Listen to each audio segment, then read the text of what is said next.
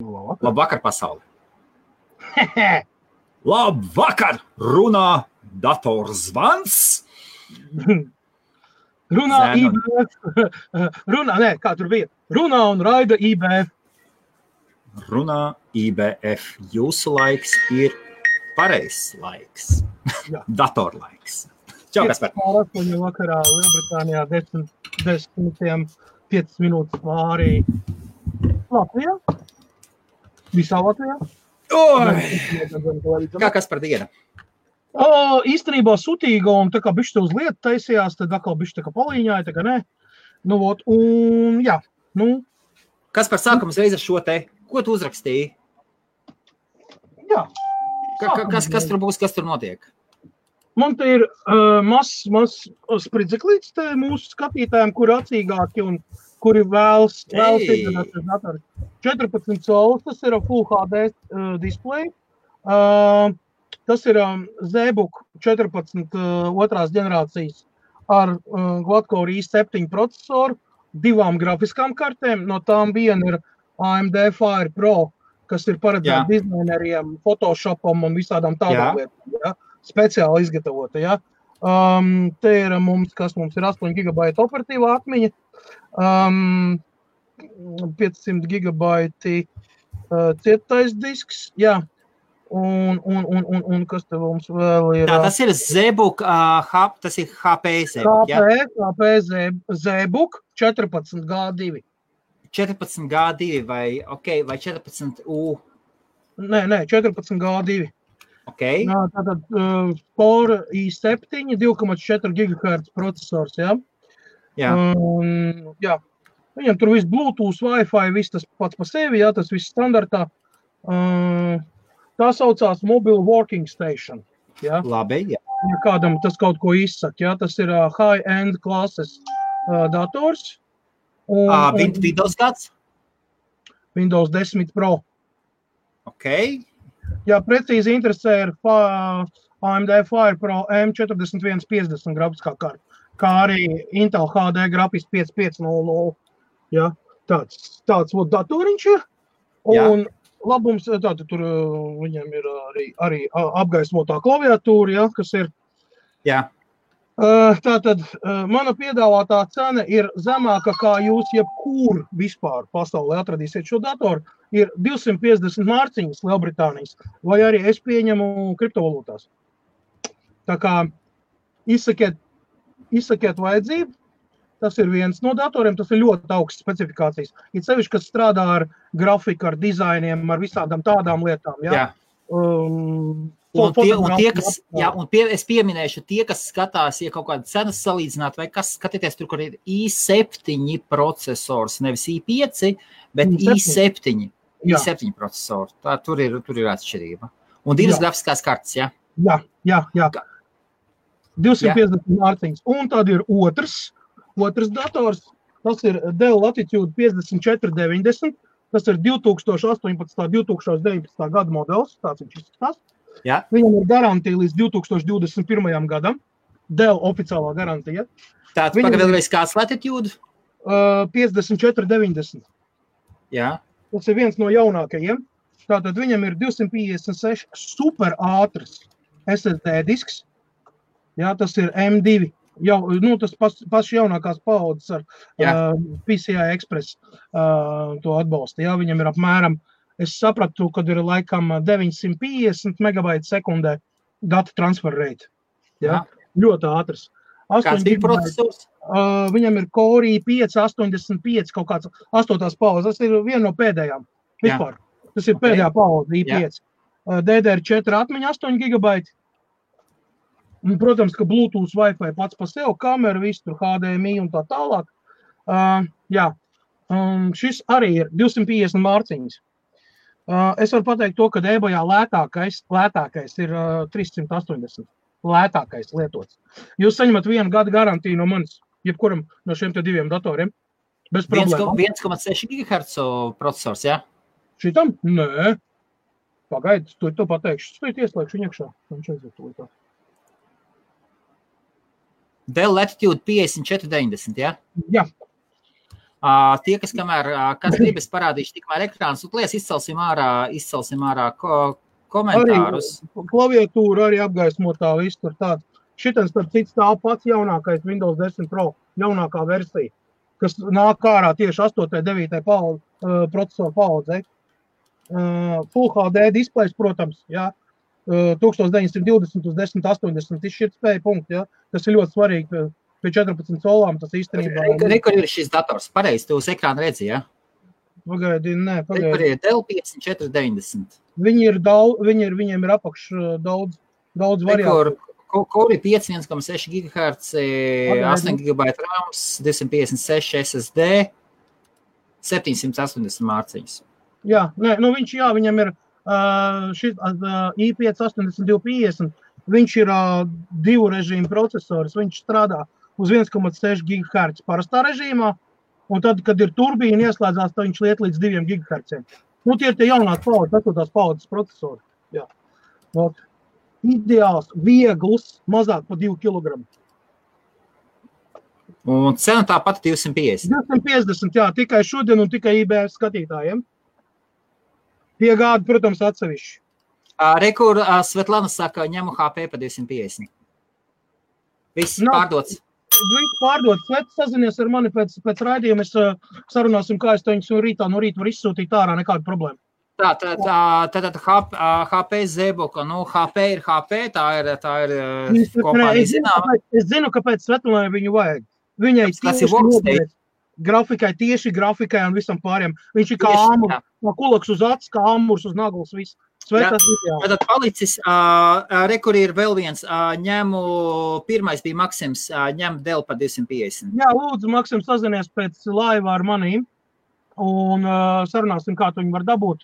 Apmaksas veidu un vispārējais un piegādi. Nekāda problēma. Visi abi pārdoti. Abi pārdoti. Nē, es varu to vēl izņemt ārā. Pagaidiet, tas nav viss. Un zinot mūsu iepriekšējā pieredzi, draugi uzrakstiet, sarunājiet, tāpēc, ka mums apmēram mums pirms tam bija stākās, iedod kolosālu cenu un cilvēki ņemot vērā. Jā. Šitais saucamais, ka, jā, ja jūs pasakat, jūs ņemat, jā, tad... Svetlana ļoti labi. Jā, par Svetu man nav problēma, par otru puisi, jā. Saprot, ja tu ņem, tad lūdzu uzrakst man un noformējam un viss kārtībā, jā. Kas vajadrā, piedodiet, ir pārdot. Labi, viss, paldies, tiešraide beigusies, tiekamies rīt no rīta. Čau! Kā tur Datu māmā saka? Čau! Super meičs! Labi, ok, vēlāk. Labi, kas par turpini? Kas tev vēl ir? Kas tev vēl? Ir. Arī nav problēma. Maksim saka, ka nav problēma. Maksim uzrakst lūdzu uzreiz Kasparam Krūņam. Uzrakstī, kurā vietā atrodies adresi, apmaksas veidu, viss. PayPal, dar PayPal, dar kriptovalūtas vienalga. Dell XPS i7, 8 GB, 256. Dievs, es nepaspēju pierakstīt. Vēlreiz kāds modelis? Dell XPS. XPS? Pagaidu, to lidās pateikšu, kā viņam precīzi. Viņš ir XPS 13. Pagaidu, bišķi no man. Can I give you a call back? Tā, izslēdzu ārā skaņu, Dell XPS. Gribat jau paskatīties tā, Kasparam slēdz atpakaļ skaņu. Lēs, es parādīšu uzreiz pie reizes ekrānu, skatīsimies kopā cenas, paskatīsimies, ko mums Kaspars te stāsta, rāda. Nāc. Un pieslēdzās un skatāmies. Tātad Kaspars šo te. Kaspar, kāds? Dell, tālāk XPS? XPS 13. XPS 13, un kurš ir 9380? Nē, viņš ir L322. X. L322. Jā. Ok, skatāmies. Jā, cena? Cena arī ir 250 mārciņš šitam te. Arī 250, kāds procesors? i7 2,5 GHz. Jā, šito neskatieties, šeit ir touchscreens. Šeit ir tikai touchscreens, šo neskatieties. Šitam nav touchscreen, ne. Tad i5 kāds? i7. i7, tad i7 uzreiz būs cita cena, tad mēs redzam, ka šeit ir 2,5 GHz. 8 GB operatīvā atmiņa un 256 SSD disk. Viņš ir, atceries, tu teici, jā, viņš ir ļoti... Un cik, Kaspar, un cik? Ābolam. Un cik, Kaspar? 250 marciņas. Arī 250 mārciņas, ok. Tad līdzīgs kā šīs. Korpus, alumīnija tāds arī viegls. Ļoti atgādina Apple 13. Parādīsim, kas par parādīt vēlreiz. Tad mēs redzējām, ir zemāks modelis, ir pa 350, ir zemāks ar i5 procesoru. Jā. Cik inčs monitoram? 13.3. 13.3 tāpat. HD. Jā. Baterija viņam ir 3,5 stundas rāda, viņa nav pilnībā uzlādēta 87%, tā kā tur ir viss kārtībā ar baterijām, viss ir kārtībā ar lādētāju, viss nāk, arī klaviatūra, viss. Tā kā vispār ideāls variants ceļojumam, Apple aizstājais, kam īsti nepatīk Apple, viņš ir ļoti tāds. Reka jautā, i7, kura paudze? Šitā ir konkrēti trešā paudze ir viena no produktīvākajām vispār priekš datoriem, laptopiem, es domāju. Ok. Tā kā arī Windows 10 Pro virsū, bet ir licenci var uzlikt Windows 7 Pro, ja gribat. Viss ir legāli licencēts, aktivizēts un viss strādā. Arī ļoti viegls, ja nemaldos 1,6 kg tikai. Jā, šito es esmu redzējis. Šo Kaspars man rādījis, tad vēlreiz es parādīšu līdzi. Jā. Es varu pateikt, Edijam ir vēl daudziem, kas ir uz Latvijas Daugavpilu aizceļojuši šitādu pašu. Ir ļoti daudz, kas ir ņēmuši. Palestiet referents, viena no visizturīgākajiem deliem, tieši priekš ceļojumiem, diagnostikai, vēl visādām lietām. Ļoti ērts, ļoti patīkams, ergonomisks ļoti un viss. Protams, es saku, viņš ir Apple aizstājis, bet tas nav Apple. Jā, mēs zinām, ka Apple'am ir savu feature. Bet, teiksim tā, tas nav, kā lai saka, kaut kāds širpatreps vai lētais gals, Tie ir ļoti, Dell XPS vispār ir ļoti tādi. Vēlreiz lieliskā kārtībā datorsportīvais ar gada garantiju no Kaspara. Un mēs zinām, ka Kaspara garantijas ir Kaspara garantijas, ka viss kaut kas var gadīties, un ja gadās, Kaspars vienmēr ir šeit kā šeit, vai ne, Kaspar? Jā, tieši tā. Mazais tirdziņš, mums te tā vienkārši pie pirmdienas dienas, vai ne, es teicu, ka tāds. Jā. Kristāli tīrs vīns. Nē, kas tīrs vīns, ūdens jādzer, tad, kad maineri skrien pilnā garā, tad ir.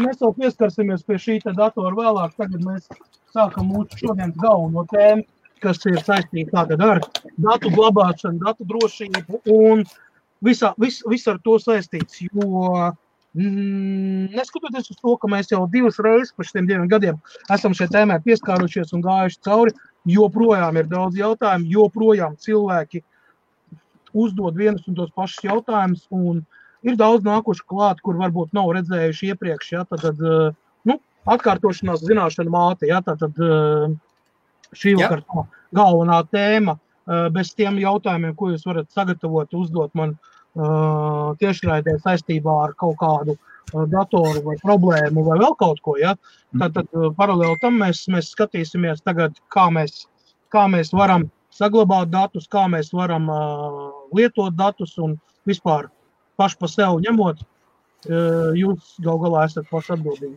Jā, pirms mēs sākām Gija, kurš Gija mums zibens meitene, foršākā zibens meitene pasaulē. Visas super meitenes Amerikas apdehāja. Varbūt īsumā, šodien, kā parasti, pirmdien datorlaivs. No sākuma Kaspars apmēram kādu pusstundu pastāstīs par datu drošību un glabāšanu.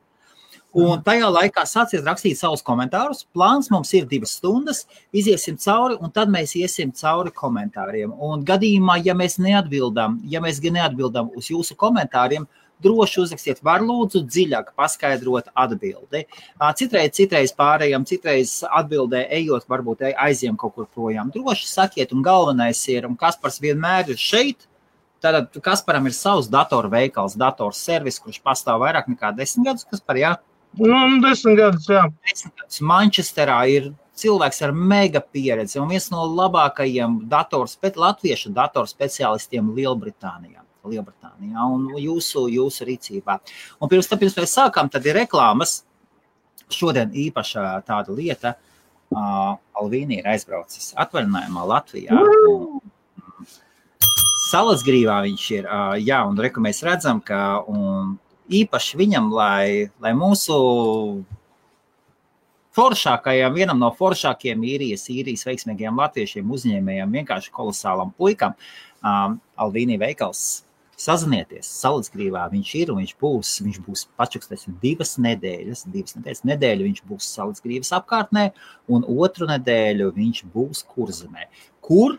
Meklējiet paši, sazinieties, tiecieties un viennozīmīgi cilvēks, kuram patīk parunāties cilvēkiem, padalīties ar informāciju, varbūt jums kaut kas interesē par veipu industriju, biznesa lietas, zvaniet, runājiet, tiecieties, izmantojiet. Piedzīmēsim, ka viņš ir biznesa, nevis biznesa braucienā, bet brauciet ģimeni atpūsies, tāpēc skatieties paši, kā ir ar laikiem un pašam Alvīnī.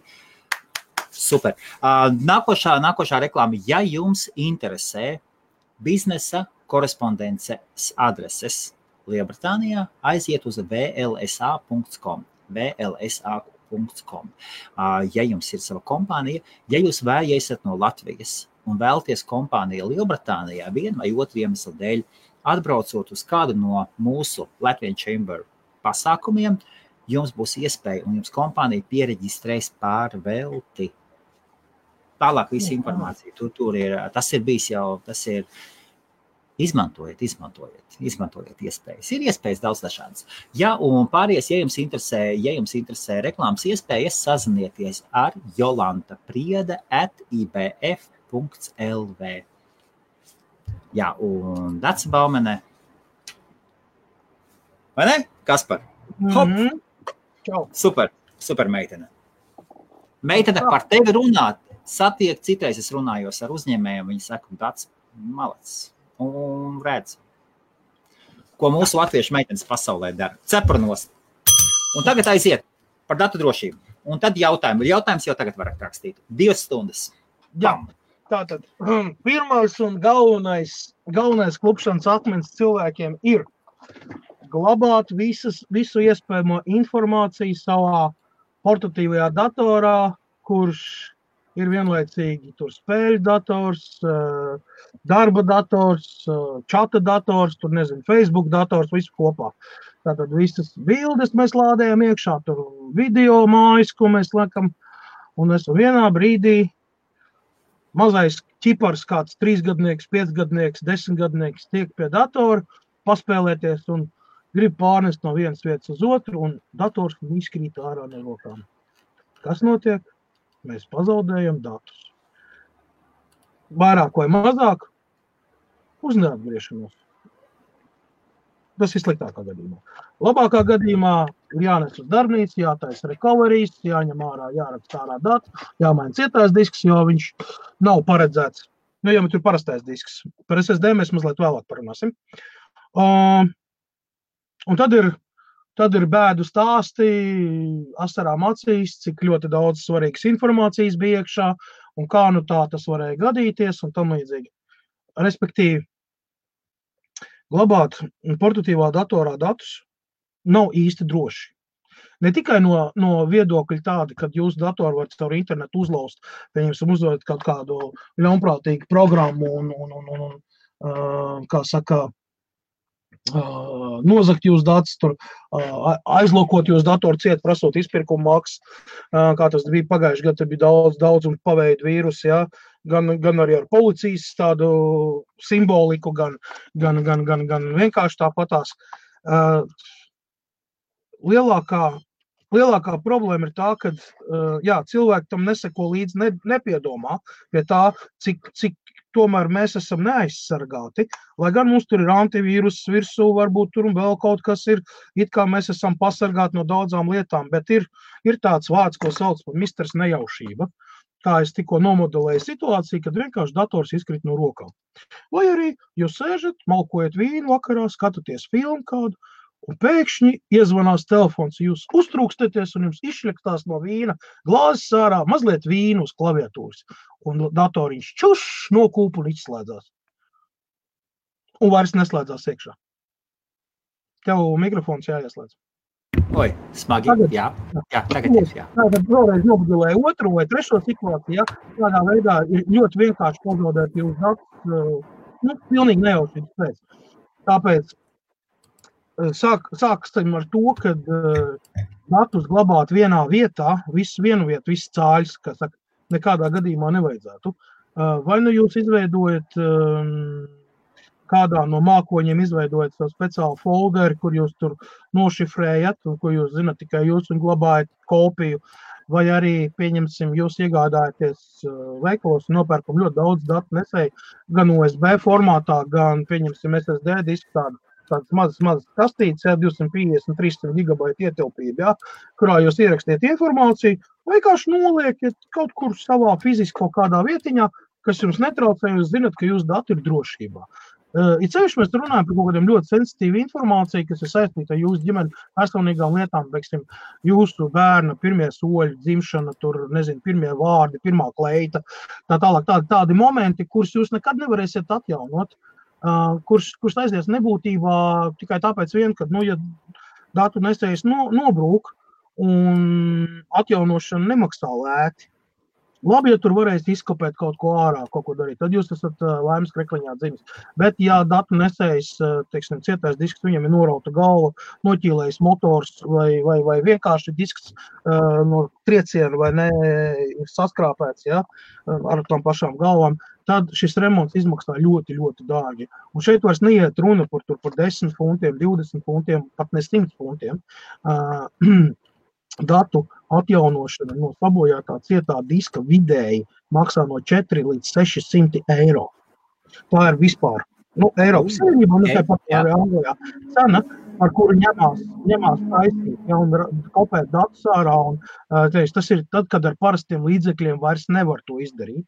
Ir dažādi līmeņi, kādā veidā var atjaunot datus un mēģināt izvilkt ārā. Bet, ja jums ir pilnīgi mirs cietais disks, jā, šī gadījumā mēs runājam nevis par SSD, bet par cietiem diskiem. Jo tā ir atsevišķi, SSD būs vēlāk. Tad tas ir ļoti darbietilpīgs process, ļoti dārgs process. Tas aizņem 2 līdz 3 nedēļas, lai izkopētu. Un arī neviena datu recovery kompānija nedos 100% garantiju, kad visus datus izdosies saglābt. Tā tas ir. Ņemiet to lūdzu vērā. Tātad vienkārši veids, kā aizsargāt sevi no datu pazaudēšanas vai ļaunprātīgas izmantošanas, tas ir neglabāt vienu vietu visus datus. Otram kārtām pašu svarīgāko informāciju, vitāli svarīgāko, vēstures mirkļus, nezinu, svarīgus dokumentus, visu, iekopējiet mākoņos kaut kur savā, tur, pieņemsim Google Drive vai Microsoft OneDrive, ja tas ir Apple produkcija, tad iClouds, ja. Un kā vēl vienu rezerves kopiju uztaisiet vienkārši uz USB datu nesēja kaut kā 32 GB, 64, 128, bez starpības, cik skatīties, cik daudz jums liels datu apjoms. Un iekopējiet un noliekiet, tā ir jūsu apdrošināšanas polise no visām iespējamām sekām, ja jūs kaut ko pazaudēsiet tādu, ko jūs nevarat atjaunot. Štrunts pa filmām, štrunts pa mūziku, štrunts pa daudzām citām lietām, ko jūs varat ielādēt pa jaunu, atrast tur internetā un vēl kaut ko. Tas nav tik traki. Un te nekur neaiz. Latvijā no 150 eiro. Džo Vilson, īstenībā es tev nepiekritīšu. No 150 eiro tas ir vispār datu izkopēšana, viss tas ir parastā cena. Painteresējies, ko nozīmē, ja tev jāmaina galvas vai jāmaina motors, dzinēja motors, kas ir cietiem diskam, cik tad tas maksā. Un ja tev ir saskrāpēts cietais disks, un viņu nav iespējams nolasīt ar standarta līdzekļiem, kurš jājauc ārā, jāņem disks, jāliek uz speciāls iekārts un jākopē ārā, jātaisa spoguls, pēc tam viss tur, kā saka, tur ir ļoti darbietilpīgs process. Tas nemaksā 150 eiro, tic man. Tas 150 eiro to nomainīs māca plati cietajam diskam, ja, to kontrolieru plati un sarakstīs iekšā. Tas apmēram 150 tā. Jā, Kaspar? Kaspar, pēc tam, labdien, tātad no sākumā, jūs droši rakstiet komentārus, jautājumus, apgalvojumus. No sākuma Kaspars pastāstīs, un pēc tam mēs lēnu, garu, forši iesim cauri visiem komentāriem, un tad mēs arī redzēsim, varat savā starpā parunāties. Jā, Kaspar. Jā, jā, atgriežoties pie tā, ar cietiem diskiem, tātad pats galvenais, kas ir, ja jums ir vitāli svarīga informācija, lūdzu dabūniet 2-3 kopijas uztaisiet. Jūs pasargāsiet sev no ļoti daudz nepatīkamiem, nervoziem, tur nezinu, tādiem mirkļiem, kas, nu, diezgan traģiski. Jūs datu ziņā traģiski, jā. Varbūt tāpat arī pieņemsim, ja ir noticis hakeru uzlauz, jūs dators tika uzlauz, vai jūs esat nejauši noķēris to ļaundabīgo programmu, kura šifrē jūsu datus un prasa izpirkšanas maksu. Ja? Ticiet man, pat samaksājot to izpirkšanas maksu, jūs nedabūsiet tos datus. Ja viņš tiek aizlokots un viss, nu vienkārši hakeri no tev slauc naudu vienreiz, otrais, trešoreiz un viss. Kas par sapsitu laba piezīmē, ne?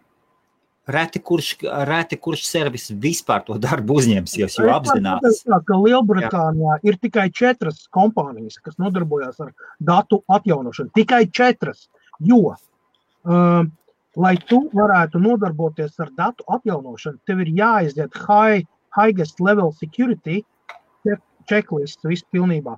Tātad tu tiec pārbaudīts gan paralēli, gan diagonāli, gan par īņķi pie tam no kompānijām, kas ir ļoti tuvu stāvošas valsts institūcijām. Ja? Tāpat brīdī es varētu teikt, ka intelligence service arī, jo, ja tu tiec šajā līmenī, principā, tad tev jebkurš datu nesējs, ja? Nav svarīgi, no kurienes viņš nāk, no valdības ēkas vai no mājsaimnieces virtuvs. Ja? Tev ir pieejams un tu vari operēt ar datiem. Ja? Tas ir augstākais drošības līmenis. Tas pats, kas to pielaida valsts noslēpuma datiem. Saprot, ja? Nu, misteris nejaušība, ja?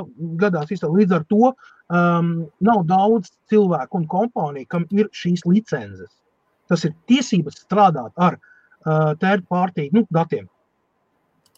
Ja, trešās pušas, jā. Pat, kas pielaida valsts noslēpumam, apmēram, lai jūs saprastu līmeni, kāds ir drošības līmenis, ja? Lai tu tiktu. Diemžēl man šīs pakāpes drošības līmenis nav un diez vai arī būs, jo viņus nedala pa labi pa kreisi. Un līdz ar to tas ir tāds, ja tu tiec tajā VIP klubiņā, ja, nu tev ir jābūt Uber, super, tur vispār tīrai vēsturei un daudzām citām lietām. Ja. Nu, es neatbildīšu noteikti kādiem kritērijiem, kaut vai tāpēc vien, kad es Lielbritānijā esmu iebraucējis. Līdz ar to automātiski es neesmu Lielbritānijas pilsonis, man automātiski nav iespējas iziet Lielbritānijā. Tād. Arī Latvijā es domāju, ka es nevarētu iziet, jo tur ir vesels lērums ar lietām, kas jānokārto, kā arī tā licence ir maksas. Un licence maksā 1800 eiro gadā. Wow! Jā. Okay. Un tev ir vismaz reizi gadā, ir jābrauc uz speciāli, ne konferences, bet rīko tādas, tā kā datu pieredzes apmaiņa vēl ir EIS laboratorijas saucās kompānija, kas ir bāzēta Čehijā, un viņa apkalpo Eiropas Savienību. Tā ir EIS laboratorija, tā ir kompānija, kas izgatavo iekārtas datu nesēju atjaunošanai, diagnostikai, recertificēšanai un vēl tā tālāk. Tātad viss, kas darbojas ar cietajiem diskiem bez starpības. Ja? Vai viņš ir lēns, ātrs, tur 1., 2., 3. paudzes, SATA, IDE vai NASA vai SCSI interfejs, vienalga bez starpības. Ja? Tad lūk, šī iekārta, pati iekārta maksā no 8 līdz 12 000 eiro un gada licence ir 2000 eiro. Licenci uz gadu. Tu visu laiku ir online. Ja? Lai jūs saprastu izmaksas, ja, ko nozīmē datu atjaunošana. Ja? Un viņi arī nedod pa labi pa kreisi. Tu nevari vienkārši, pat tad, ja tev ir tā nauda, tu nevari viņu iegādāties. Viņi vispirms tev paprasīs, vai tu esi izgājis certifikāciju. Viņi pārbauda pat līdz valsts līmenim. Ja? Un tas ir viss tik stingrā kontrolē, ja? Ka tu pat tad, kad tev ir nauda, tu nevari to iekārt nopirkt. Viņi nepārbauda. Ja? Ja jūs gribat smalkāk, tad vienkārši ierakstiet PC 3000 diagnostika hardware un paskatieties, cik viņas maksā un kādu bundli pieejam un kādu noteikumu ir jāizpild pa priekšu, lai tu varētu viņu iegādāties. Tas vēl nenozīmē, ka tur viņi mācēs strādāt, tev ir jāaiziet ar mēnešu. Vēl jāmācās strādāt. Jā, nē, maksas kursi vēl jāaiziet, jā, jo tas ir, kā lai tev pasaka, tas ir principā etalons, saprot, ja tu pārvaldi šo, tu vari principā pārvaldīt pasauli, jo tev ir pieeja tāda līmeņa, vispār lietām, ja, tev nav nekas tavā ceļā, principā nekas nav neiespējams, disks ir aizslēgts ar paroli vai vēl kaut ko, pupu mizas, 10-15 minūtes ar programmu, un tu esi kārtībā, saproti? Tas ir pavisam cits līmenis. Tas ir tā kā rūpnīcā. Kā rūpnīcā, kad izgatavo, viss tas ir ļoti pietuvināts, tur ir speciāli dzelži. Kāpēc filmās rāda, ka visi FBI un visi nevar ielausties cietajos diskos? Nu, kas tie pa murgiem? Labi, nu nav. Jā. Filmas. Filmās, kad viegli apmūķējās durvis, viegli mašīnas sprākst, viegli viss kaut kas notiek, viegli bankas aplaupa, ja? Jā. Tā kā, nu, te ir tāda variācija par tēmu, protams, ka neviens tavu filmā neparādīs, kā tas ir patiesībā un kā tas ir īstenībā, ja? Plus mīnus, ja, tiek apspēlēts sižets un tev pašam ir iespēja, nu, izdomāt. Tā kā tā. Nu, ko kas par ejam pie jautājumiem, vai tu turpināsi? Jā, paiem, paturpināšu pēc tam ar SSD diskiem, tagad izējām ātri cauri jautājumiem. Ok, labi, tad sākam. Sākam jautājumi, komentāri. Tātad, kas par kāds labs stacionārais dators arī ir? Stacionāros dators tikai uz pasūtījumu tājas. Ok, labi, ejam tālāk. Tā. Cietais disks SSD. Kas par ko tu saki par, redzi, komentāru? Ilgi jautājumu. Es nezinu, man nav nekādu komentāru par šo te. Man ir grūti pateikt. Vispār es nezinu, kas tas tāds ir, kas tā pa tabletu tādu. Tablešu monitoru. Tūlītās mirklīt, jā, es uzmetīšu atklāt. Tas ir ķīnietis viennozīmīgi.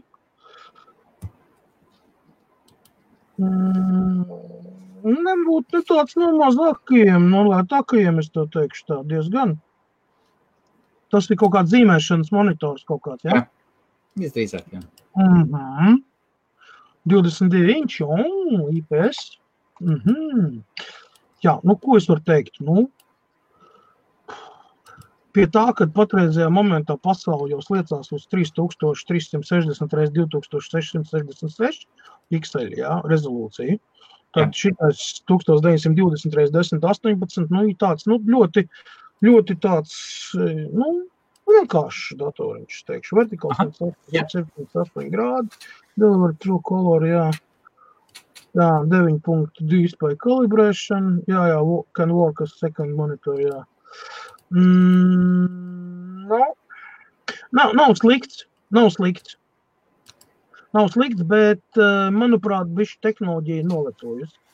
Kaut kādi 2-3 gadi veca tehnoloģija, pēc tā viss. Tā kā, bet, teiksim tā, praktizēšu, ja tas ir pirmais monitors, jā. Tad ir ok. Jā, un meitenes, tikai Kasparam ir tiesības mani kušināt. Jūs tur skatieties. Abas ar gību. Jā. Nu, ko, Kaspar, ejam tālāk, jā? Kaspar, Viktors jautā, vai un vēlreiz neuztraucieties uzdot jautājumus, kuri jau kādreiz ir uzdoti. Tas nekas, viņi var atkārtoties. Droši uzdodiet, un Kaspars mēģinās atbildēt, cik viņš labi varēs. Jā, Kaspar. Vai uz SSD prāt darbs gatavo backup datus uz ilgstošu periodu? Viktor, viss ir ļoti nosacīti. Uz cik ilgstošu periodu tu vēlies datus saglabāt. Jo arī parastam cietajam diskam datu saglabāšanas ilgums arī ir limitēts ar tiem magnētiem, kas ir, cik viņš ir uzmagnetizēts un visu. Un ja disk sāk atmagnetizēties, tu datus tāpat pazaudēs. Es ieteiktu tā, pieņemsim, ja jūs glabājat datus SSD diskā, tad reizi gadā, viņu vajadzētu pieslēgt, atvērt vaļā kādu mapīti, paskatīties, aizvērt ciet. Tieši tāpat tāds, kā arī parastam cietam diskam, jā, viņam jāļauj pastrādāt, lai viss tur notiekās kā pienākās. Nu, jebkuram datu nesējam ir savs limits, jā, un nevar teikt, kad tagad ir cietie diski, kas ir mūžīgi un vairs nekad neko nevajadzēs un viss būs ok. Nu, nav tā. SSD diski arī mēdz būt dažādas klases, dažādas ātrumu un dažādu to tehnisko parametru. Ir diski, kurus var pārrakstīt tur 100 miljonu reižu. Jā. Ir SSD diski, kurus var pārrakstīt tikai 10 miljonu reižu. Starpība milzīga. 100 miljonu vai 10 miljonu. Aha, jā. Es saprotu, ka tie ir apmēram kaut kādi 99,999 terabaiti, ja? Bet jebkurā gadījumā viņa mūžs nav, kā saka, bezgalīgs. Parasti ražotājs, labākajām markām un specifikācijām SSD diskiem dod 10 gadu kalpošanas laiku. Cik tas ir realitātē? Pateikšu tā, ka man ir Samsung, ja nemaldos, viens no pašiem pirmajiem, bet, vecās sērijas, kas ir datēta ar kaut kādu 2010. Gadu, ja? 2009. Gadu. Viņš perfekti strādā. Jā, viņš ir lēnāks nekā jauni SSD diski. Jā, viņam tas datu transfer rates arī ir, kā saka, liek būt labākam, jā, tur kontrolieris ir lēns, viss. Bet, ņemot vērā, ka 10 gadu laikā tehnoloģija ir izaugusi tādiem soļiem milzīgiem, ka, grēks būtu sūdzēt, ja?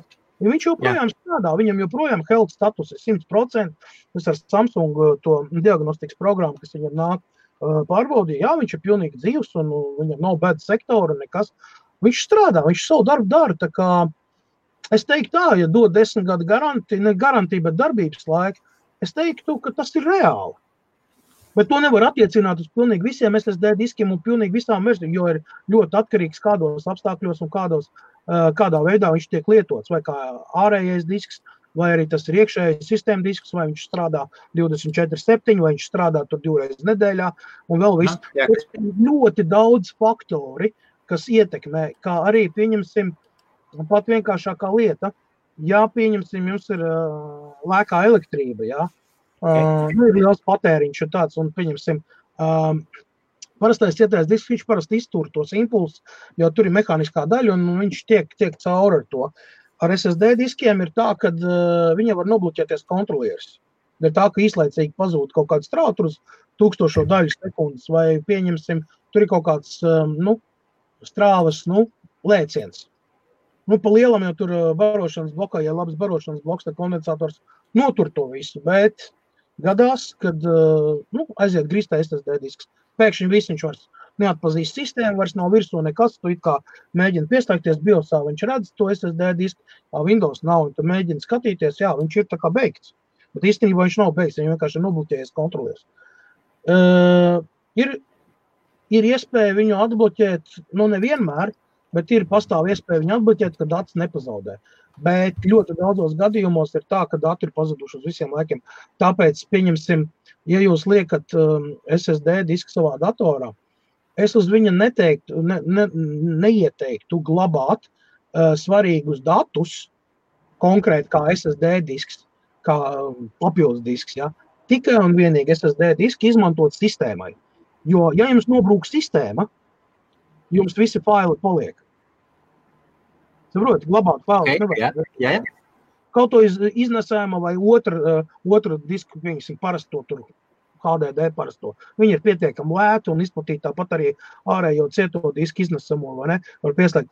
Jūs jebkurā gadījumā savus datus nepazaudēsiet, kas, iekritīs uz operētāja sistēmas pārinstalēšanu. Tā liela bēda. Stundas darbs un 2 stundu darbs un gatavs, viss ir atpakaļ, jā.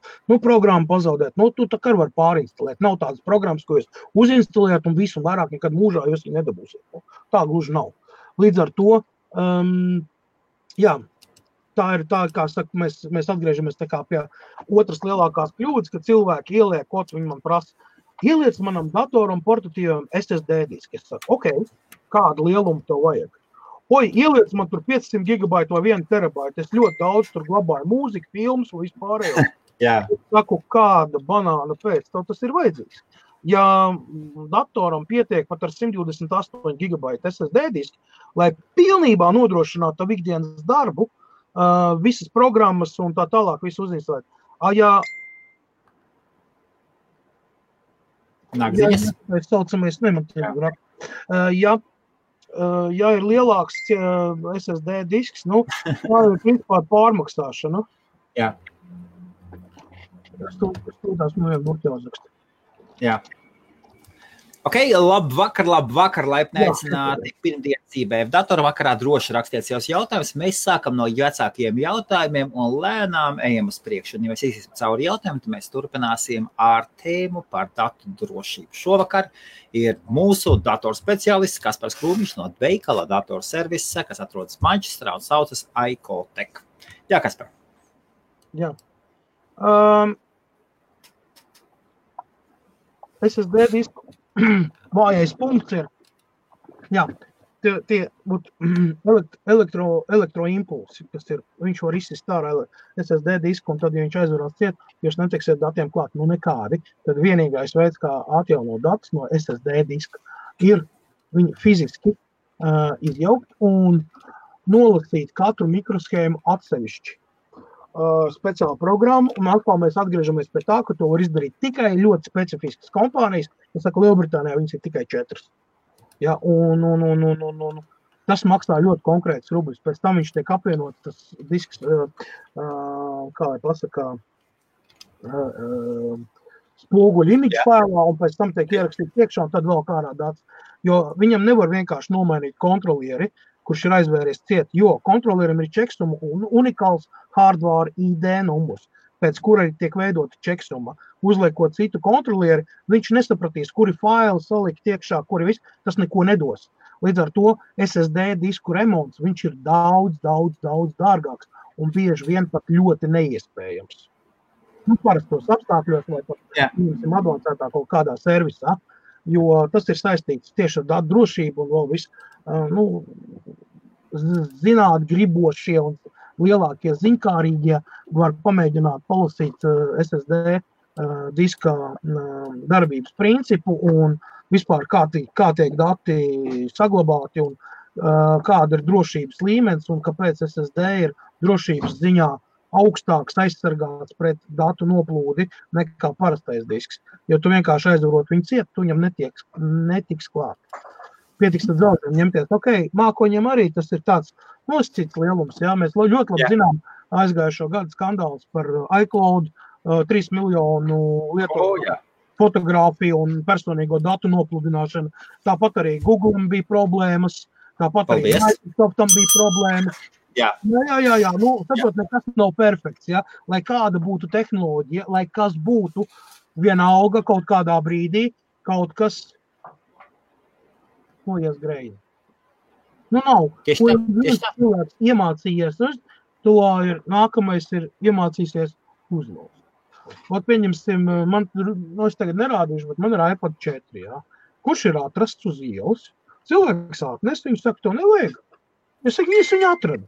Man nevajag, man nepatīk kāboli, es viņu atradu.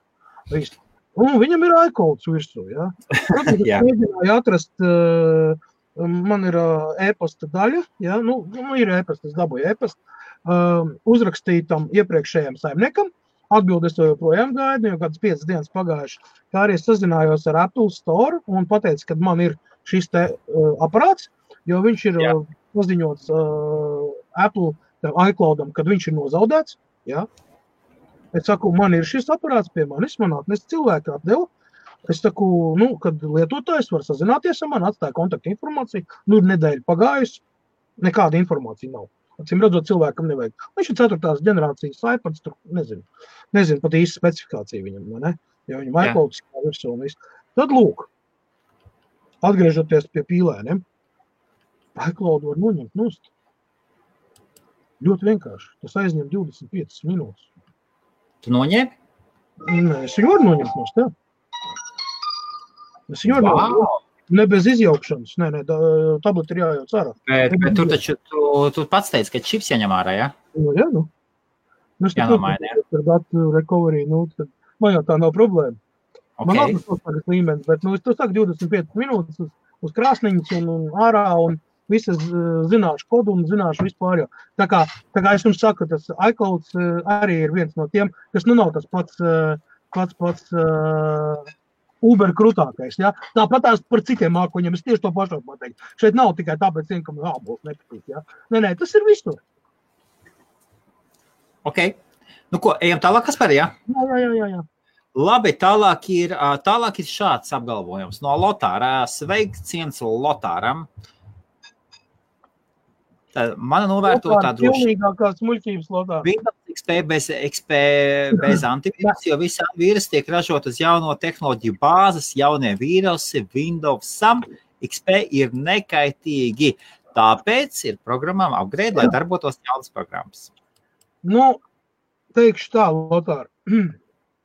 Par šo te jautājumu mēs varam ļoti ar tevi pastrīdēties, jo Windows XP kodols kā tāds vairs netiek atbalstīts, un es nezinu, kā tu vispār var atvērt vaļā Internet Explorer browser, ja viņam ir pēdējā versija bija Windows, tas ir Internet Explorer 8, un viņš principā nestrādā vairs praktiski nevienā lapā, jo tur ir saistīts gan ar Javām, gan ar... Tu pat jauno Chroma nevar palaist uz viņu. Jā. Jauno Chroma Lotār nevar palaist. Un visstrakākais ir tas, ka maksimums ir operētājas sistēmas ierobežojumi. Ir 3 gigabaiti. Jā, maksimums 3 gigabaiti var ielikt 4, 8. 40. Jā, 1 terabaits cieto diski īstenībā, viņš arī tā gramo ļoti, ļoti tā vāji. Var uzmocīt virsū, jā. Nākamais vēl viena lieta, kas ir Windows XP, ir tas, kad, tas, ka tu neesi noķēris vīrus, tas nenozīmē, ka tev viņi nav iekšā, backgroundā. Tas, ka viņš izpaužās mazliet savādāk, jā, jo tev dzelži veci ir, jā, pieņemsim. Vai arī, pieņemsim, tev jaunāki dzelži, es brīnos, kā tu uzinstalē Windows XP, kur tu dabūji drivers viņam pareizies, jā, jo, pieņemsim, tas ir ļoti nosacīts entuziastu atbalsts. Tas ir kaut kāds adaptācija, jā, par pieņem. Entuziasti atbalsta visu. Jā, arī Flintstones, Zandalis un Windows 3. Tā jau mēs aiziesim līdzās par mikrobioloģiju un tagad sāksim runāt par matēriju, jā. Labi, Windows 38 arī strādā, jā. Tikai jautājums, kā? Un vīrusi, ļoti daudz vīrusi ir, kas tieši viņi nešķiro kādu to operētāju sistēmu. Viņš īstenībā var to dzelzim kaitu iztaisīt. Jā. Reku Lauris saka, jā, arī jā.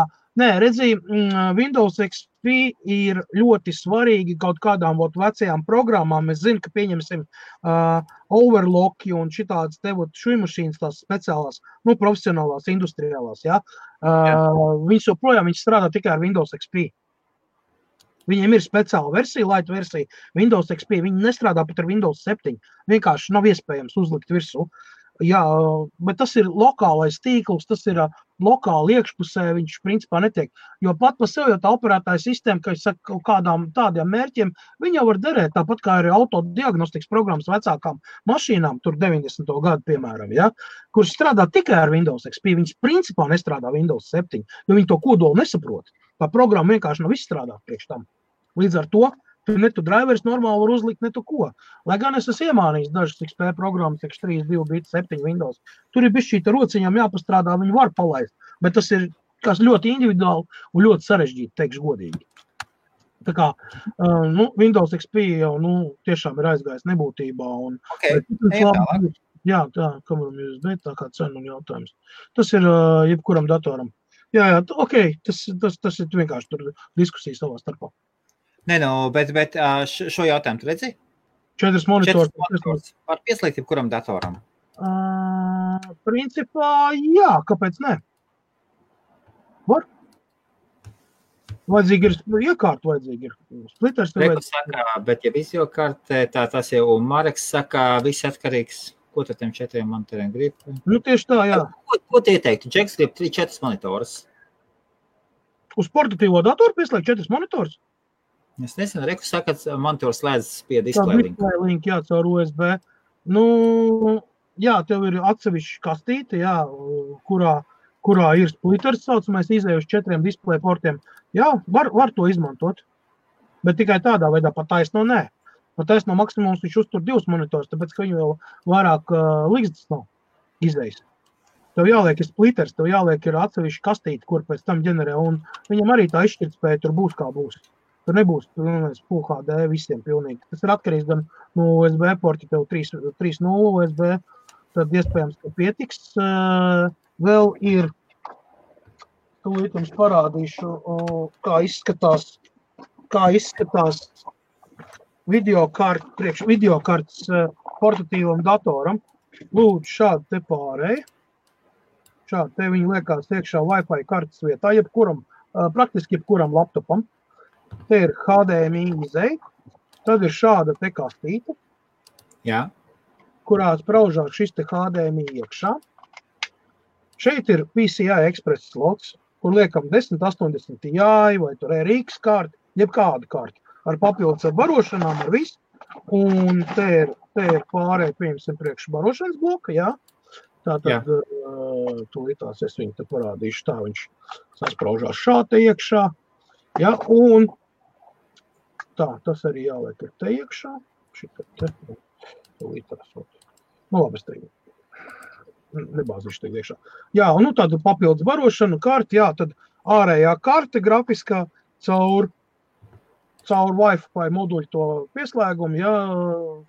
Mēs MSATA varētu būt, tiksim, abreviatūra, jā, tas pats, kas MSATA vai Wi-Fi kartes moduļu. Un tad tādā veidā jūs iegūstiet atsevišķu video karti, uz kuras, pieņemsim, ir 4 izējas display portiem, jā, un jūs varat mierīgi savu datoru izmantot, pārvērst par spēļu datoru ar ļoti labu veiktspēju un vispārējo. Bet tas ir, kā saka, hardware līmenī, tev ir jātais un to visu var izdarīt, kā redz, tādā veidā. Ejam tālāk, kas tur mums ir vēl? Ok, labi, ejam tālāk, paskatīsimies tālāk. Tātad šeit ir sarunas par to. Kur ir? Kaspar, pastāsta lūdzu, kā ir ar legālajiem Windows? Katram jāpērk savs CD vai tikai licences? CD ir pārtraukuši piedāvāt, ja nemaldos, no 2014. gada vispār. Tagad viss ir digitalizēts, un jūs to varat izdarīt online, aizejot uz Microsoft mājaslapu, uzstādot, nolādējot iekšā USB image failu vai ierakstīt uz cietā diska vai uz DVD, vienalga pēc starpības. Reklēt turpinājums. Viņam tieši vairāk interesē, kā ir, ja ir vairāk. Kompānijā. Ja dators no rūpnīcas ir iznācis ar Windows 8 vai Windows 10 bez starpības, Pro, ne Pro, kādu vēlies, viņam digitālā licence ir iešūta BIOSā. Tātad, respektīvi, ieliekot jebkuru instalācijas disku Windows 8, 8.1 vai 10 iekšā, viņš automātiski paņems to licenci un ieliks iekšā un aktivizēs. Tas saucās UEFI BIOS, tas ir tas UEFI BIOS, ja, kurā ir tas viss. Un pie pirmā interneta pieslēga viņš pats arī aktivizēs jau kopiju. Bez starpības, vai tā ir kompānija, vai tas ir individuāls cilvēks, kuram ir 15 datori, ja viņi ir iznākuši no rūpnīcas ar Windows 8, 8.1 vai Windows 10, viņam ir digitālā licence. Tāpēc jums arī nav, pieņemsim, jūs paskatīties datoru pirkt veikalā, legāli, oficiāli, jūs neatradīsiet uz viņa nekādus svītrkodus, kas būtu tā kā licences skeja, kā tas bija uz Windows 7, pieņemsim šādi, sērijas numuri, Tādas licences vairāk vienkārši neeksistē, vairs neliek. Līdz ar to arī ražotājs rūpnieciski vairs nepiedā recovery diskus vai instalācijas līdz disku formātā. Ja, tu viņus var pasūtīt atsevišķi, viņi speciāli tev izgatavos. Ja nemaldos, maksā kaut 59 eiro. Vismaz devam tā bija. Varbūt HP arī. Nav nekādas nepieciešamības glabāt šo te disku vai vēl kaut ko, ja tu varat iet legāli Microsoft mājaslapā un nolādēt viņu pa brīvu. To nav jāmaksā par to, bez starpības, vai tas ir Windows 8, 8.1 vai 10.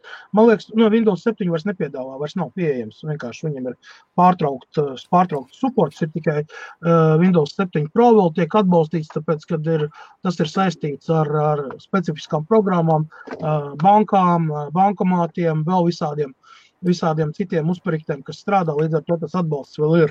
Ja?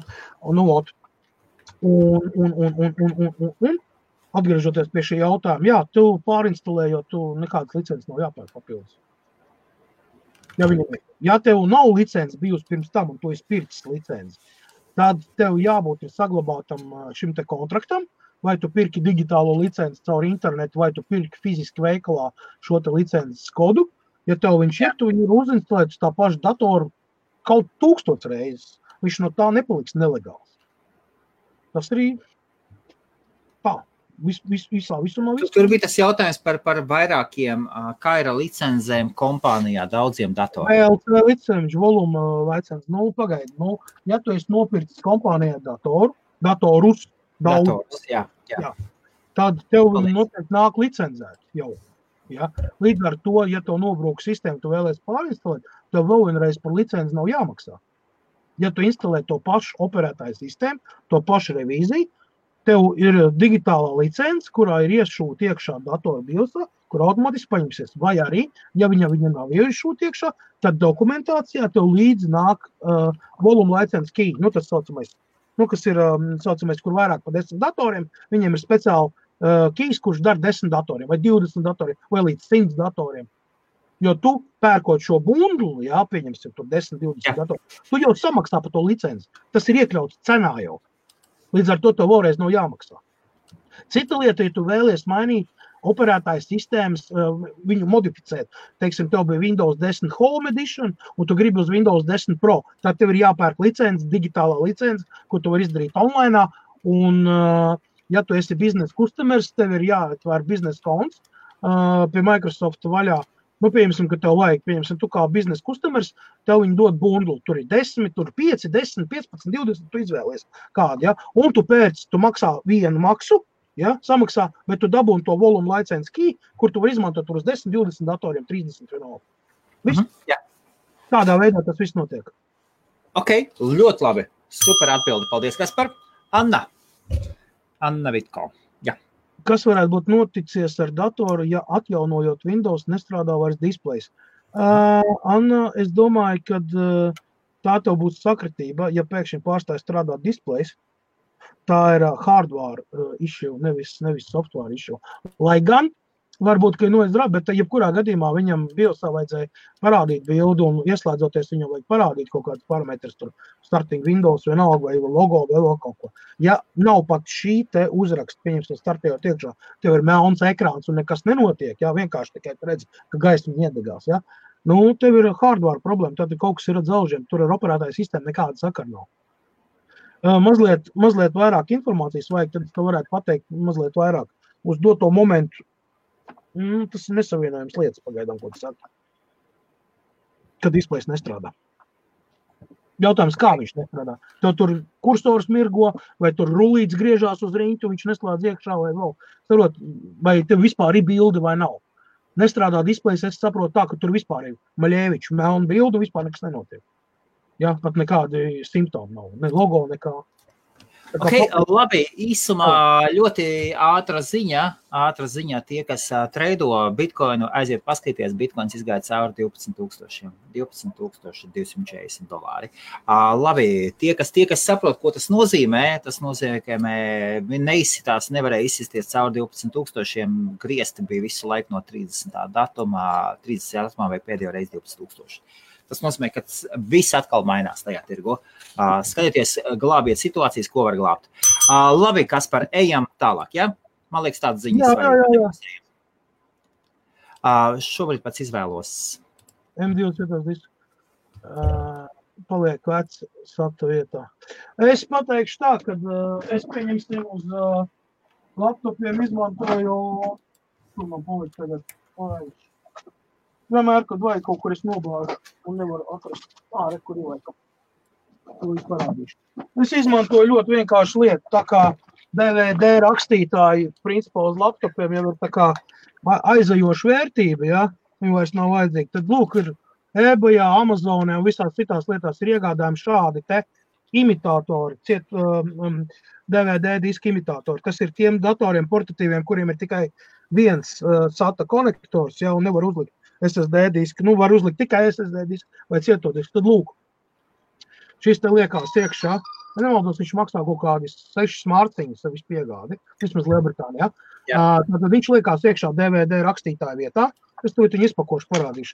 Es esmu viņus 100,000 līdz sev iekšā cilvēku prasa. Tātad šeit ir iekšā tāds pats SATA konektors, šeit mēs liekam iekšā parasto cieto disku, kas ir laptop veco, un uzpraužam viņu iekšā DVD rakstītāja vietā.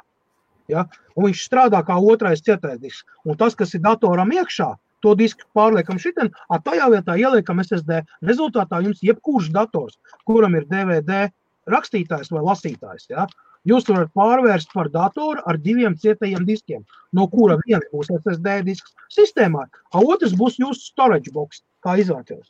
To nepalielinot ne izmērus, ne kaut kādus vadus, neko. Ģeniāli vienkārši risinājums. Ģeniāli vienkārši.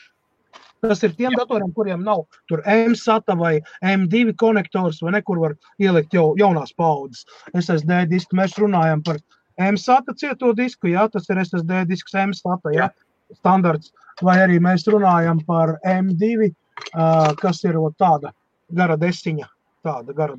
Jā. Nu, ābolam arī tāpatās, jā, tas ir ābolīši. Jā, tāda. Tie ir tie M2 saucamies cietie. Kaspars ar saviem krājumiem. Nē, tas ir mans darbs, es to dienā izmantoju un pielietoju, jā, līdz ar to man nav problēmas. Principā es varu jebkuru datoru pārvērst par multifunkcionālu ierīci, jā, atbilstoši jūsu vēlmēm. Tā vispār nav nekāda problēma. Man ir iespējas tehnoloģija un vispārējais, es ļoti daudz ko pārbūvējis, taisījis. Man ir izdevies vienā datorā iebāzt iekšā 4 cietos diskus. 4. Laptopam 4 cietie diski. Kaspar, atceries šo jautājumu, ja? Tikko bija. Jā. Es parādīšu turpinājumu. Un starp citu, Rihards par licencēm saka paldies. Viss skaidrs, paldies. Jā. Prieks. Kāsim visi ir, saka, asarsenās, super. Labi, turpinājums. Redz komentāru, Annas. Jā. Ieslēdzoties nekā nebija, tumšs ekrāns. Pats dators strādā. Nu, te ir pretruns pašai tev, jo saki, ka tev nerāda displejs, kā tas ir dators strādā. Tas, ka tev spīd lampiņas un tur griežās kūlers, tādā veidā domā, ja? Ja ieslēdzoties nekas nebija tumšs ekrāns, tātad tev ir 2 lietas, kas ir notikuši. Viena no lietām, bet tā ir sakritība, tur ar Windows update nekāda vispār sakara nav. Pirmais pats vienkāršākais tev ir izgājis no ierīnas operatīva atmiņa. Viens no iemesliem. Vienkārši. Viņa izbeidzās. Vienkārši. Tāpēc nav attēlu uz displeja. Es vēlreiz saku, ar sistēmu, operētāju sistēmu, šī gadījumā iespējams nav nekāda sakara. Vienkārši tā ir sakritība. Es, protams, ka nevaru 100% apgalvot, jo šis ir tas gadījums, kad dators ir jāredz, kā viņš uzvedās. Jo bieži vien cilvēki nespēja paskaidrot caur telefonu vai uzrakstot īsziņā, ja? Tā, lai uzreiz būtu saprotams, kas tur varētu būt. Es domāju, ka vizīte pie meistara glābs šo situāciju, 5 minūšu laikā principā būs skaidrs, kas ir vainas, kas nav vainas. Ja tu esi Lielbritānijā un ja tu esi kaut kur Manchesteras apkārtnē, vēl kaut kur, vai arī vienkārši Lielbritānijā var man privāti uzrakstīt, mēs varam uztaisīt video konferenci un es varu mēģināt apskatīties un no attālu pateikt daudz maz, kas un kā. Jebkurā gadījumā šis ir tas punkts, ja, par kur var diskutēt atsevišķi, ja, un mēs tagad neaizņemsim ēteru laika ilgi, ja, jo tas ir diezgan specifisks gadījums. Kāpēc tas tā noticis, to norādīs sekcija. Tā, man ir Huawei P20 Pro, no kā uzmanīties lietojot. Īstenībā vairs nekā, jo Google ir atsaucis savu aizliegumu uz Huawei P20, P30 un tālāk visu Android security paču visu iet. Ko es tādu varētu pateikt? Stabils aparāts, it kā nekādas lielās problēmas nav. Lieto, uzmanīties nav. No kaut kādiem kreisajiem softiem vajadzētu uzmanīties, lai tev neuztais kaut kādu, kas saka, hijack telefonā un nesāk mainot un nesāk tavu informāciju kaut kur sūtīt vēl kaut ko ir bijuši gadījumi. Bet tā visumā viss standarta komplekts, kas nāk jebkuram smartfonam, jā, tur padomā par antivīrus kaut kādu datu aizsardzību, nešāro paroles, neizmanto viens un tās pašas paroles dažādiem resursiem un viss būs kārtībā ar tevi. Nedomāju, ka tur būtu viss kaut kas šausmīgi. Ok, ejam tālāk. Jā, vai varbūt SSD errori, ja Windows liek instalēt kādu update, kas nesakrīt ar datoru firmu. Hopā. Es, piemēram, pēc Windows update un datoru restarts slēdzot iekšā parādīju, ka nav SSD aiznes uz servisu, pateica, ka dēļ Windows update dators. Dēļ Windows update. Lauri, īstenībā tas viss ir bullshits. Nezinu, kas to par servisu to pateica. Nu, tas ir kaut kas no, principā, nesavietojamā un neiespējamā. Instalēt update, kas nesakrīt ar datoru firmu. Absolūti muļķības. Windows vadās pēc hardware ID, kas katrai datoru kompānijai, katram modulim, katram deviceam, kas ir iekšā datorā, ir savs unikālais hardware ID, kurš nosaka vendoru, ražotāju, versiju un tā tālāk un tā tālāk. Pēc šiem PCI un hardware ID arī Windows update servers strādā. Viņš nolasa vispirms no datora parametrus, visus šos PCID un pins un pikus un tā tālāk, tur vesela čupiņa, ja? Jā. Un tikai pēc tās informācijas vadoties, viņš atļauj ielādēt iekšā.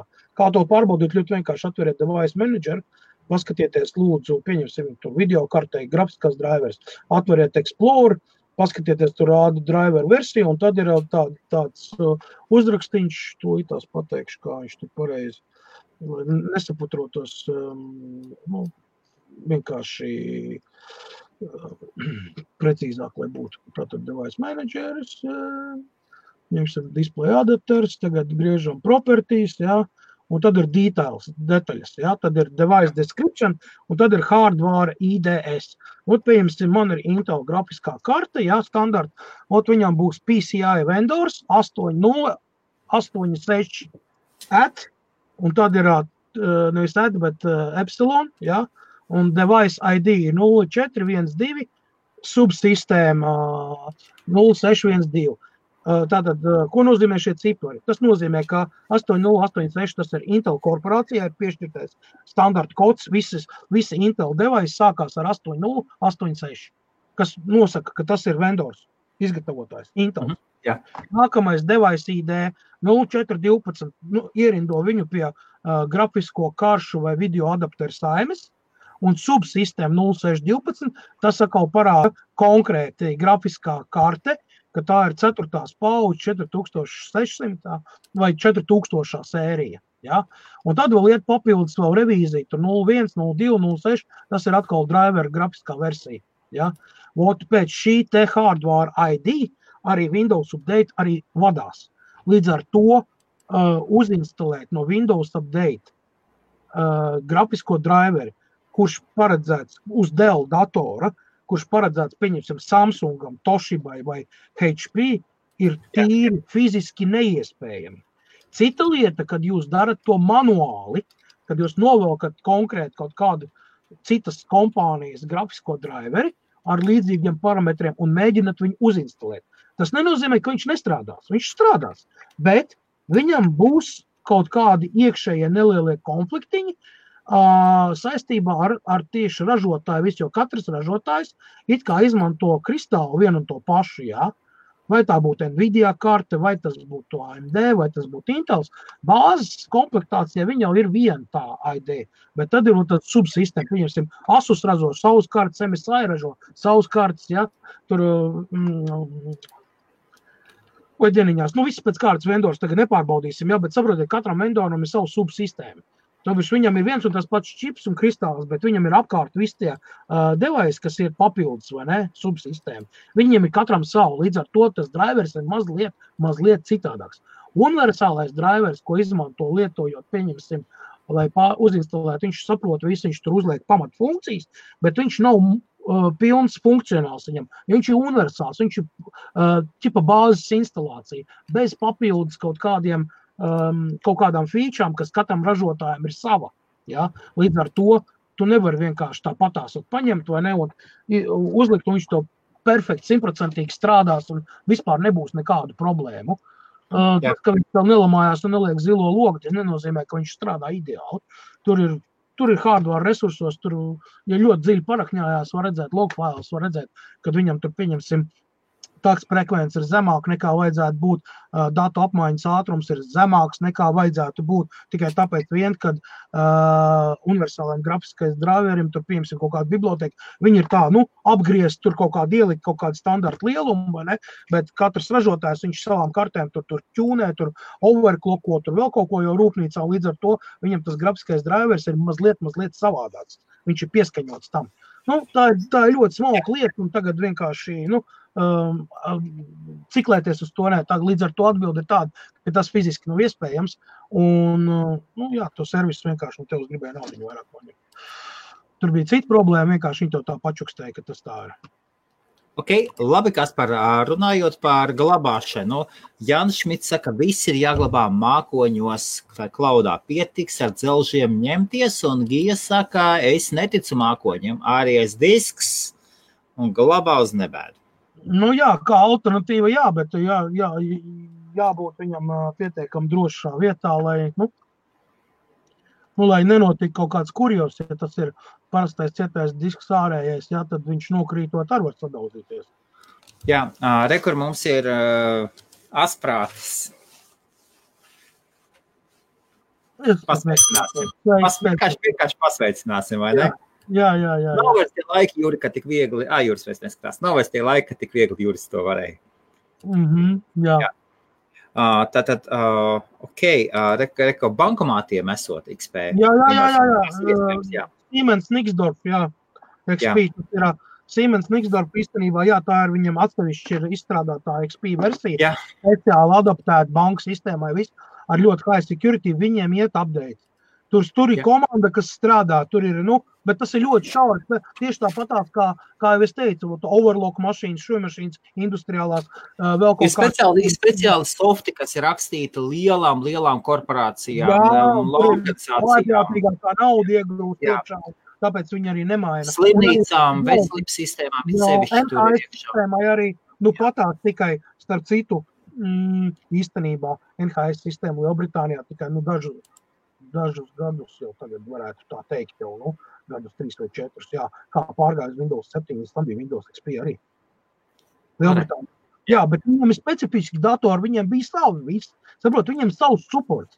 Un NHS ir NHS, tas ir, National Service, tur ir normāli džeki iekšā IT, tur ir normāli, tur viss notika, Tur iekšējais tīkls, iekšējais supports, viss ir kārtībā. Tur arī Microsoft ir apakšā, jo viņš arī ieinteresēts. Viņam ar no tā vēl atlēc joprojām naudiņu.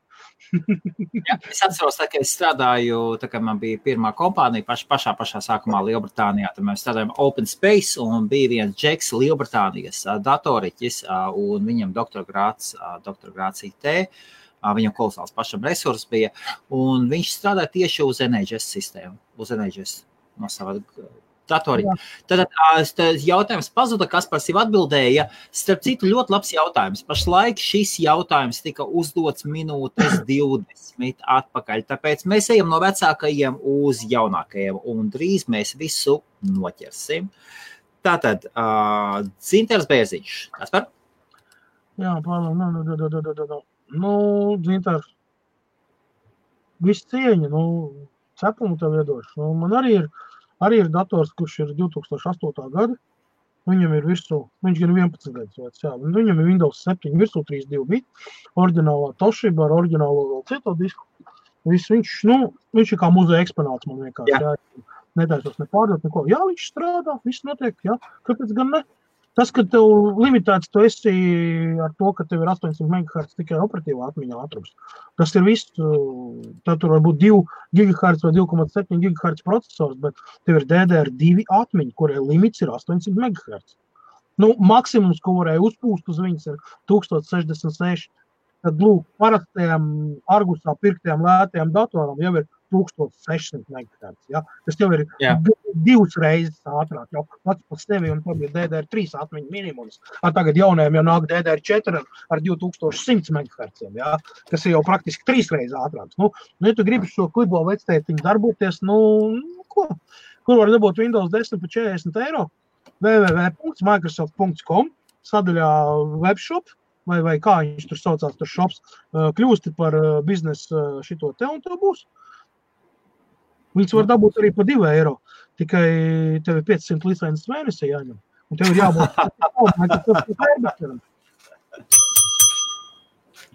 Ok, ļoti labi atbildi. Esmu dzirdējis par Windows 10 kompānijām domāt, vai ir jēga tādu izmantot mājas apstākļos, ja lieto datoru kā darba. Es nezinu, ko tu esi dzirdējis. Nu, ir 2 versijas Windowsam. Ir Windows 10 Home vai Windows 10 bez Home, vienkārši Windows 10. Un ir Windows 10 Pro.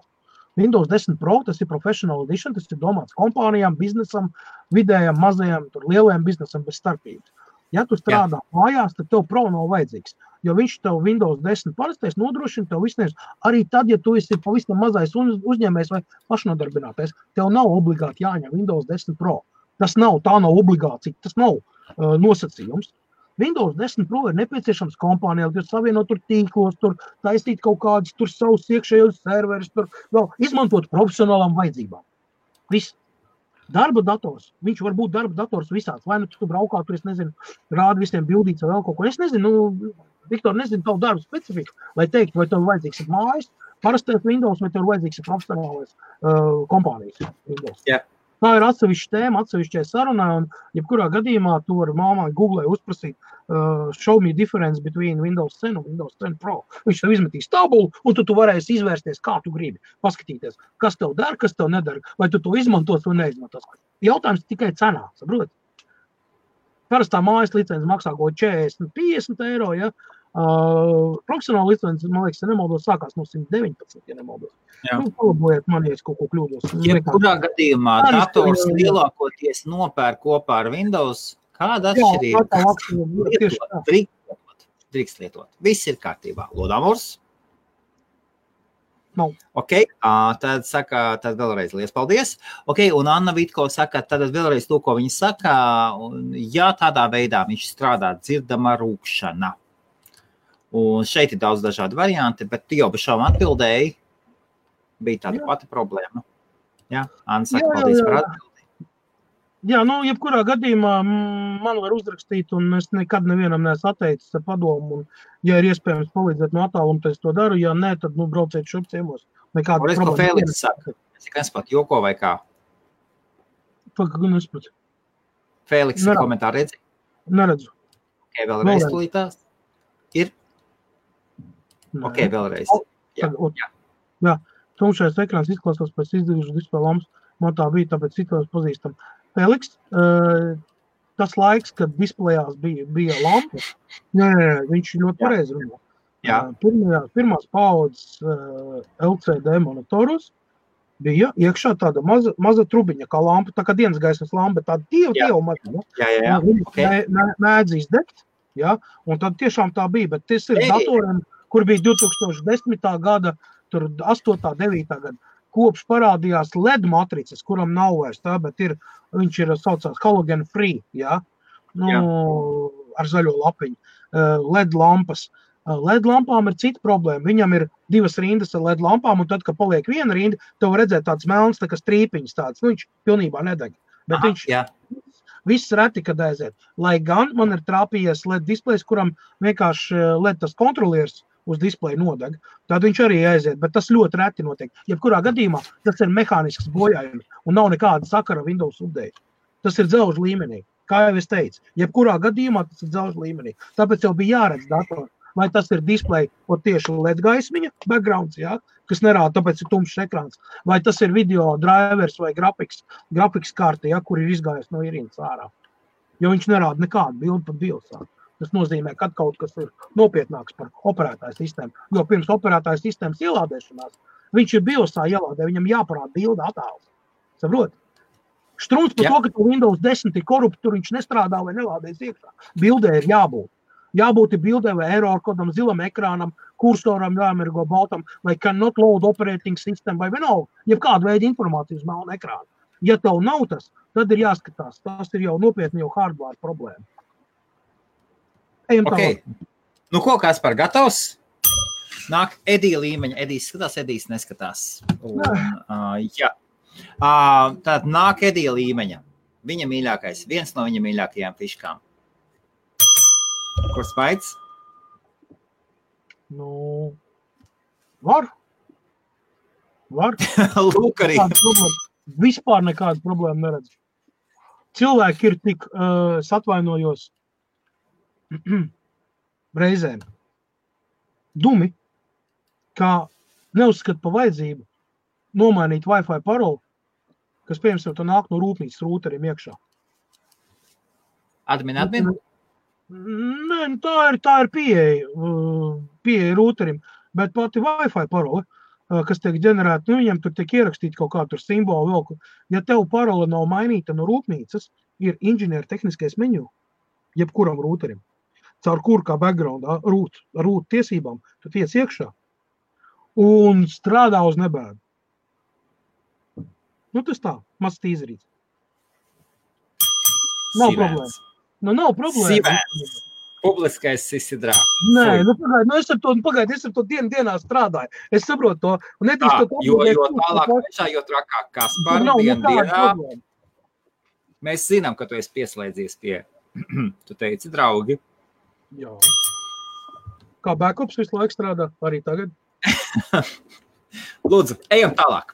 Vai tā ir taisnība, ja izmanto divas dažādas RAM, piemēram, 8+4 GB, tad aizpildot 4 GB RAM atmiņu PC darbosies pēc zemākās atmiņas. Un no tiem, Erika, tu esi sajaucis kopā visu vienā kaudzē un ielicis iekšā.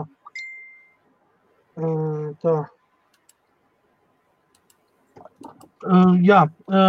Tātad tur ir tāda lieta, ka ja tev ir 8 GB un 4 GB RAMs ar dažādiem ātrumiem, tad vienmēr dators strādās un vadīsies pēc tā RAM ātruma, kurš ir zemāks pēc konfigurācijas. Līdz ar to pazudīs jēga, pieņemsim kaut kādam super ātram atmiņas modulim, kas tev ir ielikts kā otrais vai kā pirmais vienalga. Viņš tāpat nedarbosies tajā režīmā. Ja? Ja tev ir viena ražotāja, vienāda ātruma, bet ar dažādu ietilpību atmiņas moduļi, viņš strādās ar to pašu vidējo ātrumu, kādu viņš arī strādā, gan ar vienu, gan ar otru. Tur jāskatās pēc parametriem. Es saprotu, ka tu esi uzrakstījis dažādus RAM. Dažādus RAM, ja tu domā tikai ietilpības ziņā, tad tur nebūs nekāda baigā starpība. Bet, ja tu izmanto, pieņemsim tev, viens ir Samsung ražojums, otrs ir Hynix vai Micron, ja? Tad jā, jo viņam ir dažādi taimingi, dažādi ātrumi, tur pārslēgšana, tur ir ļoti, ļoti smalki. Tā lieta tagad neiedziļinās, bet jā, problēma var būt, viņš strādās pēc tā lēnākā rama parametriem, lai gan pieņemsim tas 8 GB būs ātrāks. Kā arī, ja tev ir tāds miks 8+4 uz vienas slots, tad es tev ieteiktu 8 GB likt kā pirmo, kā primāro, un 4 GB no pat kačku, kā saka, otro. Tad tev uzlabosies gan performance, gan darbības, ātrdarbība, gan arī viņš labāk izmantos to visu. Līdz ar to jēgas nebūs tajā gadījumā 8 GB, ja tev 4 GB rams stāvēs pirmais ar zemāku ātrumu, un 8 būs ar lielāku ātrumu, vai cits kompānijas. Apmēram tā. Super. Jānis. Čau, Jānis, tā, Kaspar pārinstalēja portatīvos 1.7 bija strauss pārāmas 2 reizes. Tagad portatīvos strādājot, restartējās, it kā viņš restartētās, bet paliekot ieslēgt programmas, resetējās un skaņa noskanēja. Kā tad, kad ieslēdz datoru? Varētu būt, ka man cietais nobeidzās vai iet uz beigām. Man ir grūti pateikt tev savu sitienu. Ja tev noraustījās elektrība un vēl, tad iespējams, ka pārinstalējot Windows 7, tu vienkārši pieļaus kļūdu un tev ir korupts pat operētāja sistēma. Līdz ar to viņš taisa visu laiku ciklisko shutdown un restartu bez iemesla, tāpēc, ka tev pietrūkst kaut kādas bibliotēkas vai ir kaut kas sabojāts. Es domāju, tu pārinstalējot Windows vēl vienreiz vajadzētu tam pazust. Savukārt, ja tev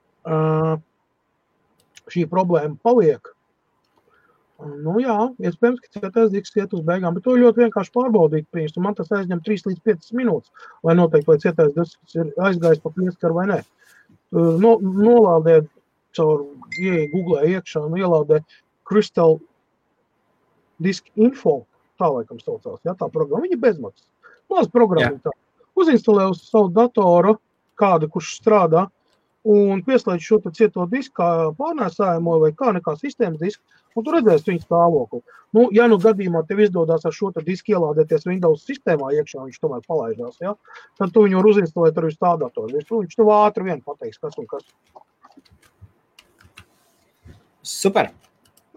Tā Jānis Jāņdēls, Kaspar, paskaties. Es neredzēts. Jānis Jāņdēls, starp citu, apsver iespēju varbūt 20. datumā atbrauks uz Londonu. Jūs jau redīgi būsiet, jā? Smagsvars tāds īkstas būs. Mēs taču viņu satikāmies, viņš bija atbraucis, viņš bija līdz Ašfortē, mēs tur uz Londonu vēl bijām aizbraukuši. Baigi foršies puika. Tā, labi, ejam tālāk. Šāds jautājums no Rīgas. Kaspar, palīdziet lūdzu, un Edvards ir šāds. Kur ir pārslēdz vēlreiz? Ok, noņemam nost un uzliekam virsū. Orģinālais CPS disks, kas nevar saprast, ko darīt ar mācot, kurai ir pāris lieki biti. Nu, jau tas sākās tagad. Pārdot vai uzdāvināt. Un nākošais jautājums ir... Klau, Ed, vecais, nu, uz tādu jautājumu nav iespējams atbildēt, atvaino.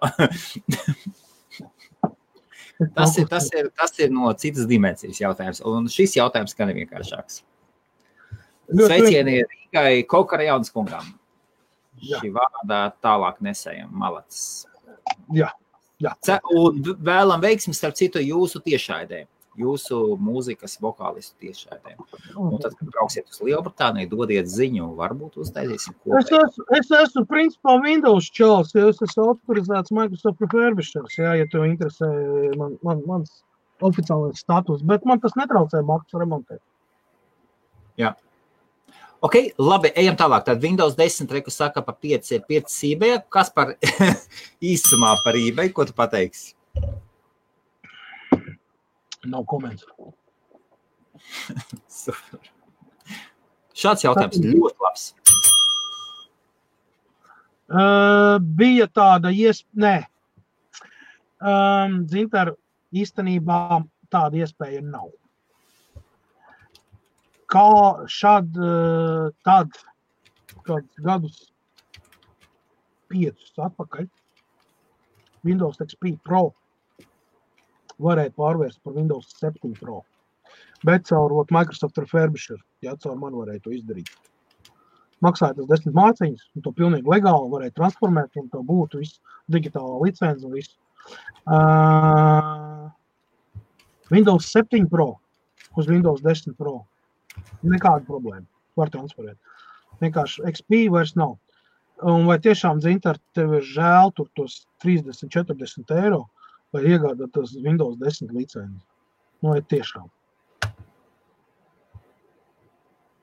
Bārā iztērēt 200 eiro dzeramajiem un ēdieniem.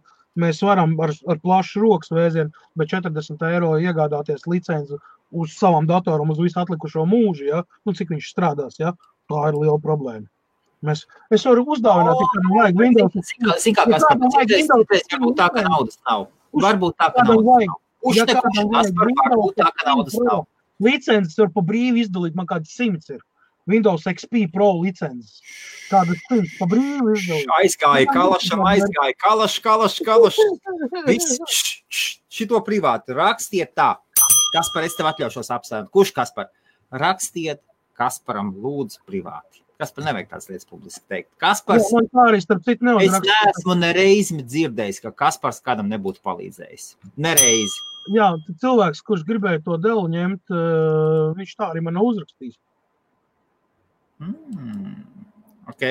Atceries, tur var izvest ārā, kurš bija. Varu, bez šaubām. Tātad mums gāja izsole uz delu. Jā. Puisis bija. Un Maksims. Jā. Saka, jā. Viņam vajadzētu pagaibišķi. Jāpaņem ir... vienkārši viņam vajadzētu sazināties, un man, jo pretējā gadījumā es tūlītās viņu izspēlēšu otram cilvēkam. Lai man nepatīk tā, ja tu pateici... Bez šaubām. Ļoti pareizi. Un bez problēmām, jo... Pasavrot. Mums tie iepriekš Kur bija meitene, kas teica, ka to delu viņa gribēja. Bija vēl viena meitene. Viņa man ir. Uzrakstīja otra meitene, jā? Jā. Rekur Inte Petera tas teica. Kaspar? Man ir... Inte saka, arī grib vēlētos. Tūlītās. Maksims, Kaspar? Maksims saka, nemaz nedomā. Visi kārtībā. Viss ir, man atnāca vienkārši. Jā, viņš man no draugos iekšā dzirdi.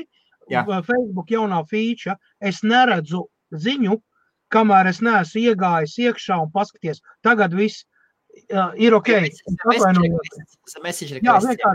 Jā, viņš nerāda parastajā. Maksim, tu vienkārši man draugos, līdz ar to Facebooks norobežo un nerāda. Viss kārtībā, mēs sazināsimies tad jau pēc laiva. Viss ir kārtībā, es ļoti atvainojos. Diemžēl Facebook ir savas korekcijas tājas, kas nav no manis atkarīgs, Un paldies telefonai saņēmu, un kārtībā Svetlēnā no rīta jau ceļo ārā. Ok, super. Tā ir Windows Pro, tad Kaspar, no ko?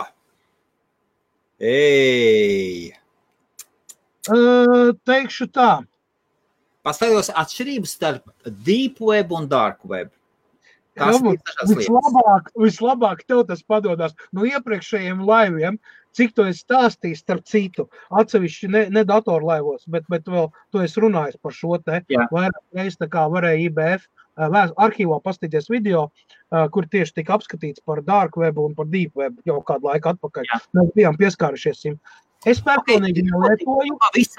Pavisam īsumā, Deep Web ir internets, kurš nav pieejams ar parastajiem browseriem. Tas ir viss. Ļoti bieži ir noslēptas mājaslapas, sistēmas, faili uz svešos serveru tīklos neaizsargātos. Tātad datoru tīkls ir ļoti, ļoti plašs un ir resursi, kas ir noslēpti, un viņi nav pieejami ierakstot parasto mājaslapas adresi www. Un nav pieejami ar parasto browseru. Tas ir Deep Web. Un Deep Web nesastāda 10% no interneta. Deep Web sastāda 80% no visa interneta Deep Web. Un Dark Web ir marketplace, tad sludinājumu dēļ, vai fórumi, kur ir iespējams iegādāties lietas, kas tirgo lielākoties aizliegtas vienas vai otras vai trešās aizliegtās lietas. Un ja tas senāk bija salīdzinoši droši, tad šoreiz mēs neieteiktu vispār. Ja jūs tur ejat, piesadziet savu pakaļ no visām pusēm, jo tur ir iemācījušies un daudzi no pārdevējiem, no moderatoriem jau sēž un ir paņemti pie dziesmas un viņi vienkārši iegāž citus cilvēkus. Esiet uzmanīgi. Es pats nekad neesmu iepircies, bet izstaigājis es esmu bez šaubām visu kaut ko. Ja jūs interesē, ja jūs esat IT cilvēki vai interesē tās lietas, ejiet, skatieties. Tas ir pieejams. Likums neaizliedz, ja es nekļūdos, iet un skatīties. Jā, neaizliedz, bet toties tajā brīdī, kad kaut ko iegādājies Dark Webā vēl, tad iestājās pavisam kas cits. Tad ir krimināla lieta, tas ir ļoti nopietni. Tas ir ļoti saistība ar teroristiem, gan saistība ar profesionāliem zagļu sindikātiem, mafiju un tā tālāk. Un jau gadus, jau vairākus 5+ vismaz draugi nodod labākos draugus, puiši nodod meitenes nodod savus labākos puišus, cilvēki dara visu kaut ko, lai glābtu savas ādas, un tur ir, nevajag. Vai arī nevienam nestāstiet, jo kas notiek, kad tu pastāsti vienam cilvēkam? Vārds sakām vārds. Ko zina divi, to zina cūka, vārds sakām vārds. Viss? Lūdzu, tā būs īsa atbilde, Lauri. Jā. Tā. Un Tors, un īsumā par Toru izstrādāja, pavisam īsi Toru izstrādāja Amerikas dienests, un viņi iedeva viņu plašiem cilvēkiem, jo vairāk cilvēku lieto, jo viņu aģenti var lietot to pašu Toru un palikt nepamanīt lielajā plūsmā. spēcdienestam ir nepieciešama liela plūsma ar cilvēkiem tikai tāpēc, lai noslēptu savējos. Un jo vairāk lietos, jo būs labāk. Senāk tūrs bija super anonīms un labs, un tagad runā, ļoti nopietni runā, ka tā anonimitāte jau sen ir. Pareizi, Kaspar? Tieši tā. Tu man palabā. Ok, ejam tālāk. Tā. Ja atnāk man ko pārbaudīt, tad tev nebūs licencētais nē, man viss ir licencēts. Man ir viss licencēts, tāpēc... Nē, tas ir tur uz komentāriem atbildējiem. Skaidrs. Jā. Doma ir uzlabot laptopa RAM. Domāju, vai obligāti jāliec uz 16, lai būtu efektīvi, vai pietiks ar 12 par ātrumiem, biju zināju. Paldies. Laptopam. Saproti, Ērika, viss atkarīgs no tavu laptopu. 60% no tirgu esošajiem portatīviem datoriem nāk ar apgrieztiem čipsetiem, kuri uztur pārsvarā tikai 8 GB operatīvo atmiņu. Okay. Tas ir tāds, ka tu viņu ieliec iekšā, tur 16 tev parādās. Reāli viņš izmanto tikai 8. Un tā operatīva atmiņa vienkārši tev stāv un krāja putekļus, jo reāli viņi netiek izmantot. Jā, viņi sistēmā ir pieslēgti, jā, viņi ir redzami. Tas ir atkarīgs no katra konkrēta laptopa modeļa, kāds viņam izmantojas Intel vai AMD chipsets.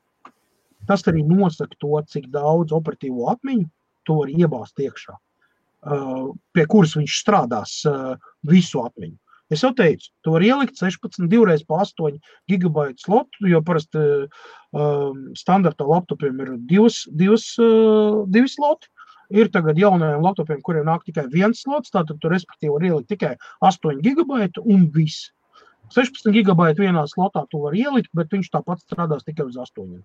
Tas ir tāpēc arī izdarīts, lai tu vienkārši nepārforsētu. Un jēga no tā nekāda. Ērika, ja tu man uzrakstīsi privāti konkrēti savu datoru modeli, visas parametrus, vispār, jo es tev pateikšu, vai tev ir jēga, un vai tur būs kaut kas mainīsies, vai nē. Jo pretējā gadījumā tu vienkārši izmetīsi naudu pa tukšo. Reāli tev efektivitāte, energo, tas tā performance vai ātrdarbība vai veiktspēja tev neuzlabosies. Nu, labākā gadījumā 5% varbūt. Es pieļauju. Viss atkarīgs, kā saka, no datora. Augstākas klases datoriem, pieņemsim, kas ir biznesa datori, portatīvi, tiem ir pavisam citi chipseti, pavisam citas iespējas, un tur mēs arī runājam par citiem timingiem un vispār tur blablabla. Jā. Tas ir tā tēma, kur var stundām runāt, tā kā, nepiesārņosim ēteri. Tālāk. Tā, Jānis Meško saka super ideāli. Un Raimonds, viens no mūsu vecākajiem super džeks no Latvijas, Kaspars ir reāls čalis. Mēs pieminēsim, ka Raimonds ir vēl kāds čalis. Tas ir kārtībā, jā. Jā, Andrejs Luters.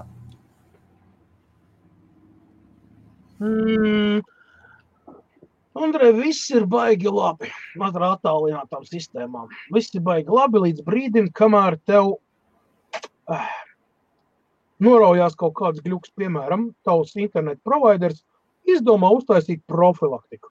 Vai viņam ir kaut kāds līnijas plīsums, un viņš tev 2 dienas internetu nav. Tu netiec klāt savam datoram virtuāli un cauri. Tu vari sašauties, mezglāt, tur sasieties vēl.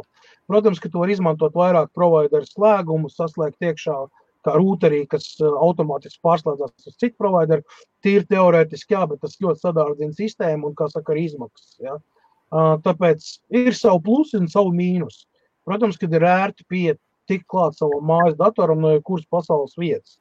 Kaut kādos gadījumos, kaut kādās lietās, jā, ir ok. Bet tā, ka pārcelt visu pilnīgi attālināti, nedomāju, ka tas ir super drošs risinājums. Viens piemērs. Tu satiecies ar ļoti svarīgu klientu, un tev ir pēkšņi svarīgi nepieciešamība tik klāt savam datoram, lai parādītu kaut kādas failes vai noslēgt līgumu, pārsūtīt kaut kādu informāciju, izdrukāt, līgumu pamats, vēl kaut ko, bez starpības, jā. Un tajā brīdī tev ir problēmas, tu nevari pieslēgties. Tāpēc, ka tev interneta ātrums neatļauj tev ir kaut kur starp posmā, kaut kāds starpnieks serveris ir aizgājis restartā vai vēl kaut kas. Un viss. Un tu zaudē klientu tikai tāpēc vien, ka tu netiec klāt saviem datiem. Viss. Es tev nomoduloju situāciju. Viss. Tur vairāk no... Es saprotu, ka ļoti daudz ko izmanto. Tas viss ir kā rezervas variants, kā tas, jā, viņš dara nekādu vainas, neesmu pret tam. Es pats lietoju šo sistēmu un tā, bet pamatā es uzskatu, ka datoram ir fiziski jābūt līdzi, lai tu varētu operēt. Tas ir daudz drošāk, jo ir ļoti daudz mainīgo, saproti. Atrodoties ārzemēs, tu nevienmēr zinās, kurš providers tev ļaus iziet, kurš neļaus, piemēram. Ir ļoti daudz mainīgo lielumu, saproti, ļoti daudz. Ir atkarīgs gan no vietas, gan no apstākļiem un kas tev kā ir saslēgts. Virtuālās sistēmas. Ok. Šāds jautājums. Neizmantoju un nelietoju, tāpēc nav informācijas par šo te. Ok. Žēl. Tā, Edvardam saka šādi. Jā, tas Edvardam bija. Man te ir uzpinots šitos te. Jā. Vienkārši viņš jau 3. reizi raksta, neskapēc mūsu IBF fórumam, ja, nevis laivam.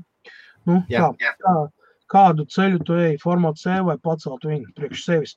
Raimond, ir ļoti atkarīgs no tā, kas ir noticis ar Windows operētāju sistēmu. Ja man atnāk cilvēks un saka, man ir ļoti uber svarīga informācija, man ir unikāla programma, kur strādā tikai uz šitā datora, tikai ar šo te sērijas numuru, ar šo te hardware ID, un es viņu nevaru pārnest uz citu datoru, jo tad man nolidos aktivizācija viss. Protams, es cenšos saglabāt Windows sistēmu. Jā, tas reizēm ir darbietilpīgāks, tas prasa ilgāku laiku, bet tas arī maksā cits naudas. Cilvēkam vienmēr ir izvēle. Saglabāt datus, kādus var saglabāt tur bildes, tos failus, kaut kādas vēl kaut ko, un es pārinstalēju viņu, un mēs uzliekam programmas pa jaunu, vai izvēlēties smagāko ceļu, mēģināt pacelt to sistēmu. Viss tas ir atkarīgs no tā, cik cilvēks vēlas maksāt un kāda ir sistēma. Standartā es vienmēr cilvēkam, kurš atnāk pie manis ar nobrukušu sistēmu, es saku, jums ir 2 ceļi. Vieglākais ceļš, tas maksā tik, un ir grūtākais ceļš, tas maksās citu naudu. Ko jūs izvēlaties? Jūs esat saimnieks, jūs pasūtat mūziku. Es esmu tikai muzikants, kurš spēlē viņu. Līdz ar to, Raimondu. Priekš sevis, man interesanti ir pacelt Windows un nojāt. Tas palielina manu kvalifikāciju, tas palielina manas zināšanas un kā reiz IT industrija ir tā lieta, kur tu nekad nebūsi viszinošs. Tev vienmēr būs kaut kāda valtie plankuma. Tev vienmēr ir pēc kā tiekties un ko iemācīties. Es katru dienu iemācos kaut ko jaunu. Neskatoties uz to, kad daudz man uzskata par superzinošu un, uber kruto IT speciālistu, es varu pateikt droši, ka es nezinu pilnīgi visu, un arī manā darbībā ir caurumi, un ko es nezinu, un tam līdzīgi, bet tas ir normāli, jo IT industrija ir tik plaša un tik daudz specifikācija, kad vienam cilvēkam aptvert to visu apjomu fiziski nav iespējams. Vienkārši fiziski nav iespējams. Līdz ar to katrs strādā atbilstoši savam līmenim. Un es cenšos to līmeni visu laiku tikai celt. Tas ir tas dzinuls, kas man visu laiku ļauj attīstīties, un kamēr cilvēks attīstās, viņš kļūst tikai gudrāks, viņš dumāks nepaliek. Un tāpēc mēs šeit varam diskutēt laivos par datoru jautājumiem, par remontiem, jo tas ir balstīts uz manu pieredzi, uz manām lietām, ko es daru, kā arī daudz, ko es esmu mācījies, ko izmantoju. Es ar to aktīvi strādāju, tāpēc es arī varu tā brīvi improvizēt un brīvi atbildēt uz jautājumiem. Nekurš katrs IT speciālists to var izdarīt. Es nesaku, ka viņš būtu sliktāks par mani vai viņam būtu mazāk izglītības. Nē, vienkārši katrā IT ir specifikācijas ļoti daudz jomas, kur cilvēki ir perfekti zinojuši kaut kādā jomā, bet viņi nepārzina visu jomu. Tieši tāpat kā es. Man vienkārši mazliet plašāks tas spektrs, tāpēc, ka man darbība ir tāda, ka man te nāks braukāt no vienas puses uz otru. Ja es būtu kaut kāds, IT sistēma apkalpotājs, es noteikti perfekti zinātu visu to IT sistēmu, visu to konfigurāciju, bet pieņemsim atsevišķi kaut kur ārpus tā, pieņemsim nodarboties ar kaut kādu remontu vai upgrade vai vēl kaut ko, tam būtu nepieciešams laiks un vēl papildus mācīšanās, lai to varētu izdarīt. Tieši tāpatās, kā es neesmu nekāds profesionāls programmētājs. Es esmu uz jūs ar programmēšanu. Jā, es varu kaut ko izdarīt, bet tas ir tā, ļoti bāzes versijā. Tāpēc es, ja man cilvēki prasa tur kaut ko programmēt vai uztaisīt kaut kādu programmu, es saku, nē, es to nedaru. Nevis tāpēc, ka es esmu muļķis, bet tāpēc, ka tā nav mana specifikācija. Pareizi, ka tu māki mājaslaps taisīt, es viņas nemāku taisīt. Super, tā, mums vēl 10, 11, atvainojiet, minūtes. Kaspar? Jā.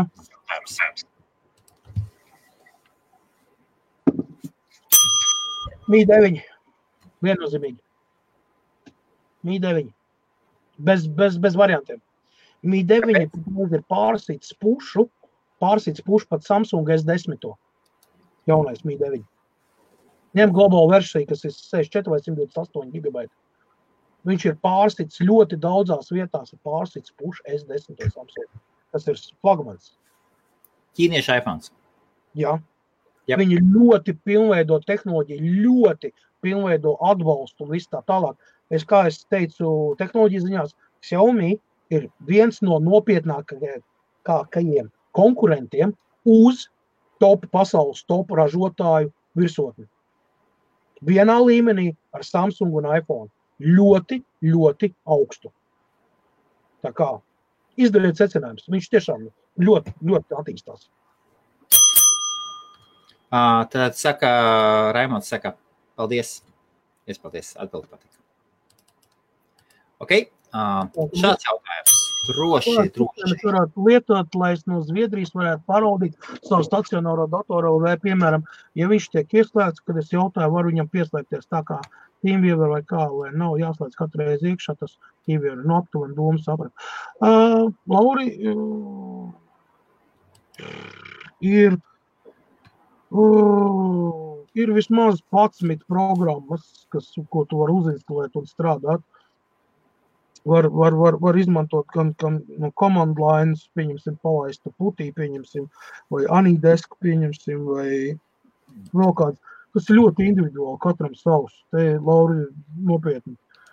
Tev pašam ir jāizlem, kā tev labāk, un salīdzinot šās lietas, tu var Googlē viegli atrast. Es nedomāju, ka mēs laivā tagad pusstundu atkal izpildīsim tās vai citas programmas priekšrocībām vai mīnusiem.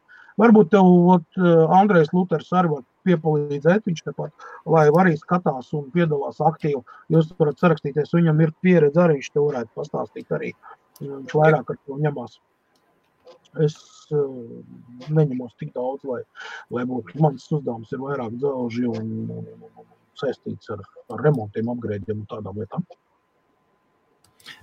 Profesionāli izmanto profesionāls programmas, kuras maksā profesionāli softu. Varbūt putī vai Anidesk. Problēmas tas, ka viņš nobrūk.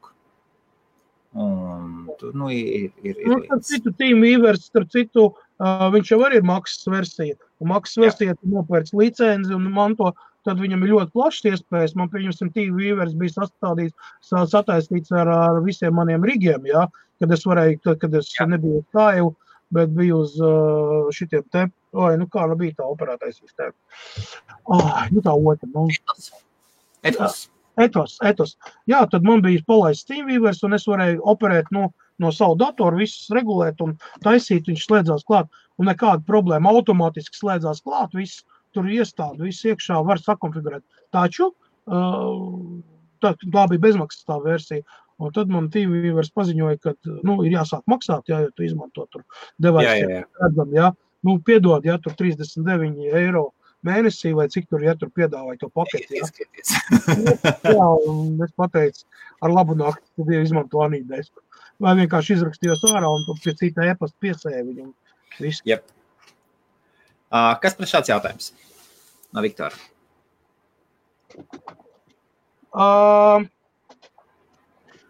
Labs jautājums.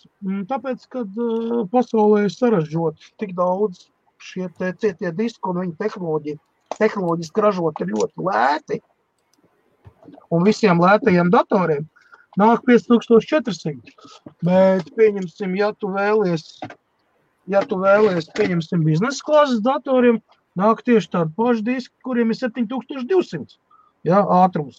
Ja visām kompānijām, vai tas būtu Western Digital, vai tas būtu KGST, jeb Hitachi bijušais, vai Samsungs, vai Seagate, ja, viņiem visiem ir versija ar 7200 apgriezieniem, tas ir praktiski dubultā, ja, un tādu parastajiem vienkāršajiem Argusā vai PC Worldā standarta datoru, viņiem visiem būs 5400, jo viņš ir lēta tehnoloģija. Viņš ir ļoti lēts ražošanā. Lētākā? Lētāk. Jā. 7200 lielāka apgrieziena, ir jābūt stingrākiem gūtņiem, jābūt stingrākām galvām, tur atkal ir visu. Jā, ir arī 15,000 apgriezieni arī, jā. Tie ir, saucamais NASA, saucamie viņi, SAS viņi saucās. Jā. SAS. Tiem jau ir ierobežots, jā, ar to, ka tu bezmaksas licences tev ir ierobežojumi. Kaspar, Lodāmurs 7 minūtes palika. Lodāmurs, sifēns. Ok. Otrs arī ir sausdiski.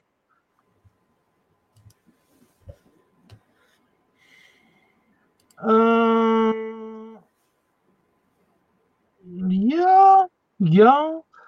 Ar to 5G ir kā ar klipu vecmāmiņu. Tu zini, ja, kad palaid 5G un tu viņiem iet kā pa celmiem. Nē, kas? Iet kā pa celmiem. Neiet tā sistēma, te normāli. Neiet. Paga, Londonā ir, vai ne? Manchester arī ir. Tad 20. notestēsim. Visa problēma ir tāda, ka viņam tie toņi viņu uz pirkstiem saskaitām, ja? Un saprot, tajā brīdī, kad tur ieslēdzās 10-15 cilvēku un sāk močīt, tad tas tonis aiziet down, tā kā nemetās. Vismaz Manchesterā. Viņš ir vairāk offlineā nekā onlineā. Nav viņam tomēr. Bet, protams, sistēma tīkls jau tikai būvējās. Saprot, tur tie 5-10 toņi, kas ir uzlikt testam, ja? Un paziņot, mums ir 5G, vai mauciet. Džeki arī iemauca, palaida bišķi torrents un visu kārtībā un down. Izsūkt savus. Ok, tad vēl 5 minūtes pēdējie jautājumi rakstiet atbildām. Jā, mēģināju fotografēt vai filmēt ar zemūdens. Neesmu mēģinājis, telefons nav paredzēts zemūdens peldēm. Tas, ja viņam ir IP68 standarts, kas nozīmē, ka tu var līdz 2 vai 3 metru dziļumam viņu iemest ūdenī, tas nenozīmē, ka tu viņu var lietot zemūdens. Draugi mīļie. Lai lietotu zem ūdens, pērciet DSLR kameras, un tie tāds nautika tāds speciāls apkārtnē, tāda Čehols, super. Es esmu skatījies daudz un dažādas, es tieši tur kādu laiku piegrims. Nautika Čehols ir pa ļoti, ļoti labām cenām, arā kāda 80% atlaidi. Var trāpīt. Nautika Čehol, man liekas, saucās. Jautājums par kī bija paša pieredze un zināšanas. Kas? Tas par kī. Jā, tas ir par licencēm. Nē, neizmantoju. Ja domājies, man ir savs struktūra. Yep. Man ir savs struktūra. Man ir iekšējais tīkls vispār un uztaisīts viss kā vajag. Man ir neierobežots, nemaldos, cik man tagad kā 15 terabaiti ir. Ok, ir papmēģinājis kāds Brave browseri? Nē, pat nemēģinu. Es neesmu, man ir dažādi. Es Vivaldi browseri pamēģināju kā forši, bet viņš ir gļukains. Vivaldi browseris forši, bet gļukains. Gļukains, jā. Jā, viņam pēc tam brīnum visādi sākās nācās atnestlēt. Vēl 5 gadu un 5G būs visur. Ko Kaspar, paskaties, mēs izgājām visiem jautājumiem cauri. Super. Jā, 54 cilvēki joprojām online. Wow! Ko jūs vēlaties vēl pajautāt Kasparam? Nākošais, kas uzraksta, vinnē puskilo zelta. Andrej, par tiem 5G un 5 gadiem, neesmu tik optimistisks, kā jau es teicu iepriekš, kad jaunākie pētījumi liecina, ka 5G ļoti stipri ietekmē cilvēku psihiku. Un šeit vēl zinātnieki strīdās par to, vai tiešām 5G tīklu vajadzētu pārklāt visas iespējamās vietas. Tie elektromagnetiskie viļņi un tā viss tā frekvence, kurā viņš strādā, īstenībā izraisa panikas, lēkmes un nepatīkams sajūtas cilvēkiem, kā arī dzīvniekiem. Un dzīvnieki šī gadījumā ir daudz jūtīgāki par cilvēku. Iet runa par suņiem, kaķiem. Ja? Es nerunāju par meža dzīvniekiem, kas vispār, pieņemsim, transā var iziet ārā uz ceļu, pieņemsim, lāsis vai tīģers un pēkšņi sāk darīt lietas, ja, ko, pieņemsim, normāli dzīvnieks nedara. Tā kā šeit ir vēl, tas ir ļoti strīdīgs jautājums, nevēl ir pacēlies šis te karš starp ASV un Ķīnu, ja, kur Ķīna mēģināja, principā, dominēt ar savām tehnoloģijām, ar visu, un Amerika gribēja panākt savu, jo tad var tur taisīt savus. Te ir baigi politiski tā lieta, es negribu pieskārties tam visam, bet fakts kā tāds, ka 5G tīkls, zinātnieki ceļ par to, ka viņš ir kaitīgs, un arī pamato to. Ir ļoti daudz pētījumi, pieejami internetā arī. Viss tas vēl nav beidzies, ir ļoti daudz sanāksmes, diskusijas un tāda galva veredikts noteikti, kad nebūs rīt vai pēc nedēļas vai pēc mēneša, jo, lai izpētītu ietekmi uz cilvēku organismu, ir jāveic, diemžēl, reāli eksperimenti. Uz reāli cilvēku? Uz reāli cilvēku. Kāpēc 5G? Viņš jau tiek praktiski 2 gadus vai pat 3 gadus tikai testēts, jā. Kāpēc 4G ieviest tik ātri? Viņš pēkšņi parādījās un visās malās un uzreiz un tā. 5G redz uzliek tur pāris tornīšus, tur tā patestējam, jā, mums ir tur tā, tāpēc, kad nav skaidrības. Ja tas būtu viss baigi labi, tad mēs jau sen Lielbritānijā peldētos 5G tīklā, tici man. Tāpēc Lielbritānija no sākuma testē Manchesterā, tā teikt, mazākais ļaunums. Londona, Birminghama, Manchestera. Londonas, bez šaubām, Londona arī. Londona, Birminghama, Manchestera. Londonas suižu sistēma, tad kanalizācijas sistēma domāta 2,5 miljonu iedzīvotājiem. Londonā ir 9 miljoni. Tāpēc, kur mēs testēsim? Manchesterā un Londonā. Ok, Kaspar, tas tā joks pie malas. Pēdējo jautājumu izvēlies, Kaspar. Vienu no jautājumiem. Kas gaidāms nākotnē? 1. Elektroauto. 2. Pagād, tikai tev vajadzēs izmantot. Tev vajadzēs izdomāt jautājumu. Un šis te nekad neatjaunosies. Kuru no jautājumiem? Atbilde uz visiem 3 jautājumiem viena. Tiekamies trešdienas tehnoloģiju ziņās. Visu uzzināsiet. Čau!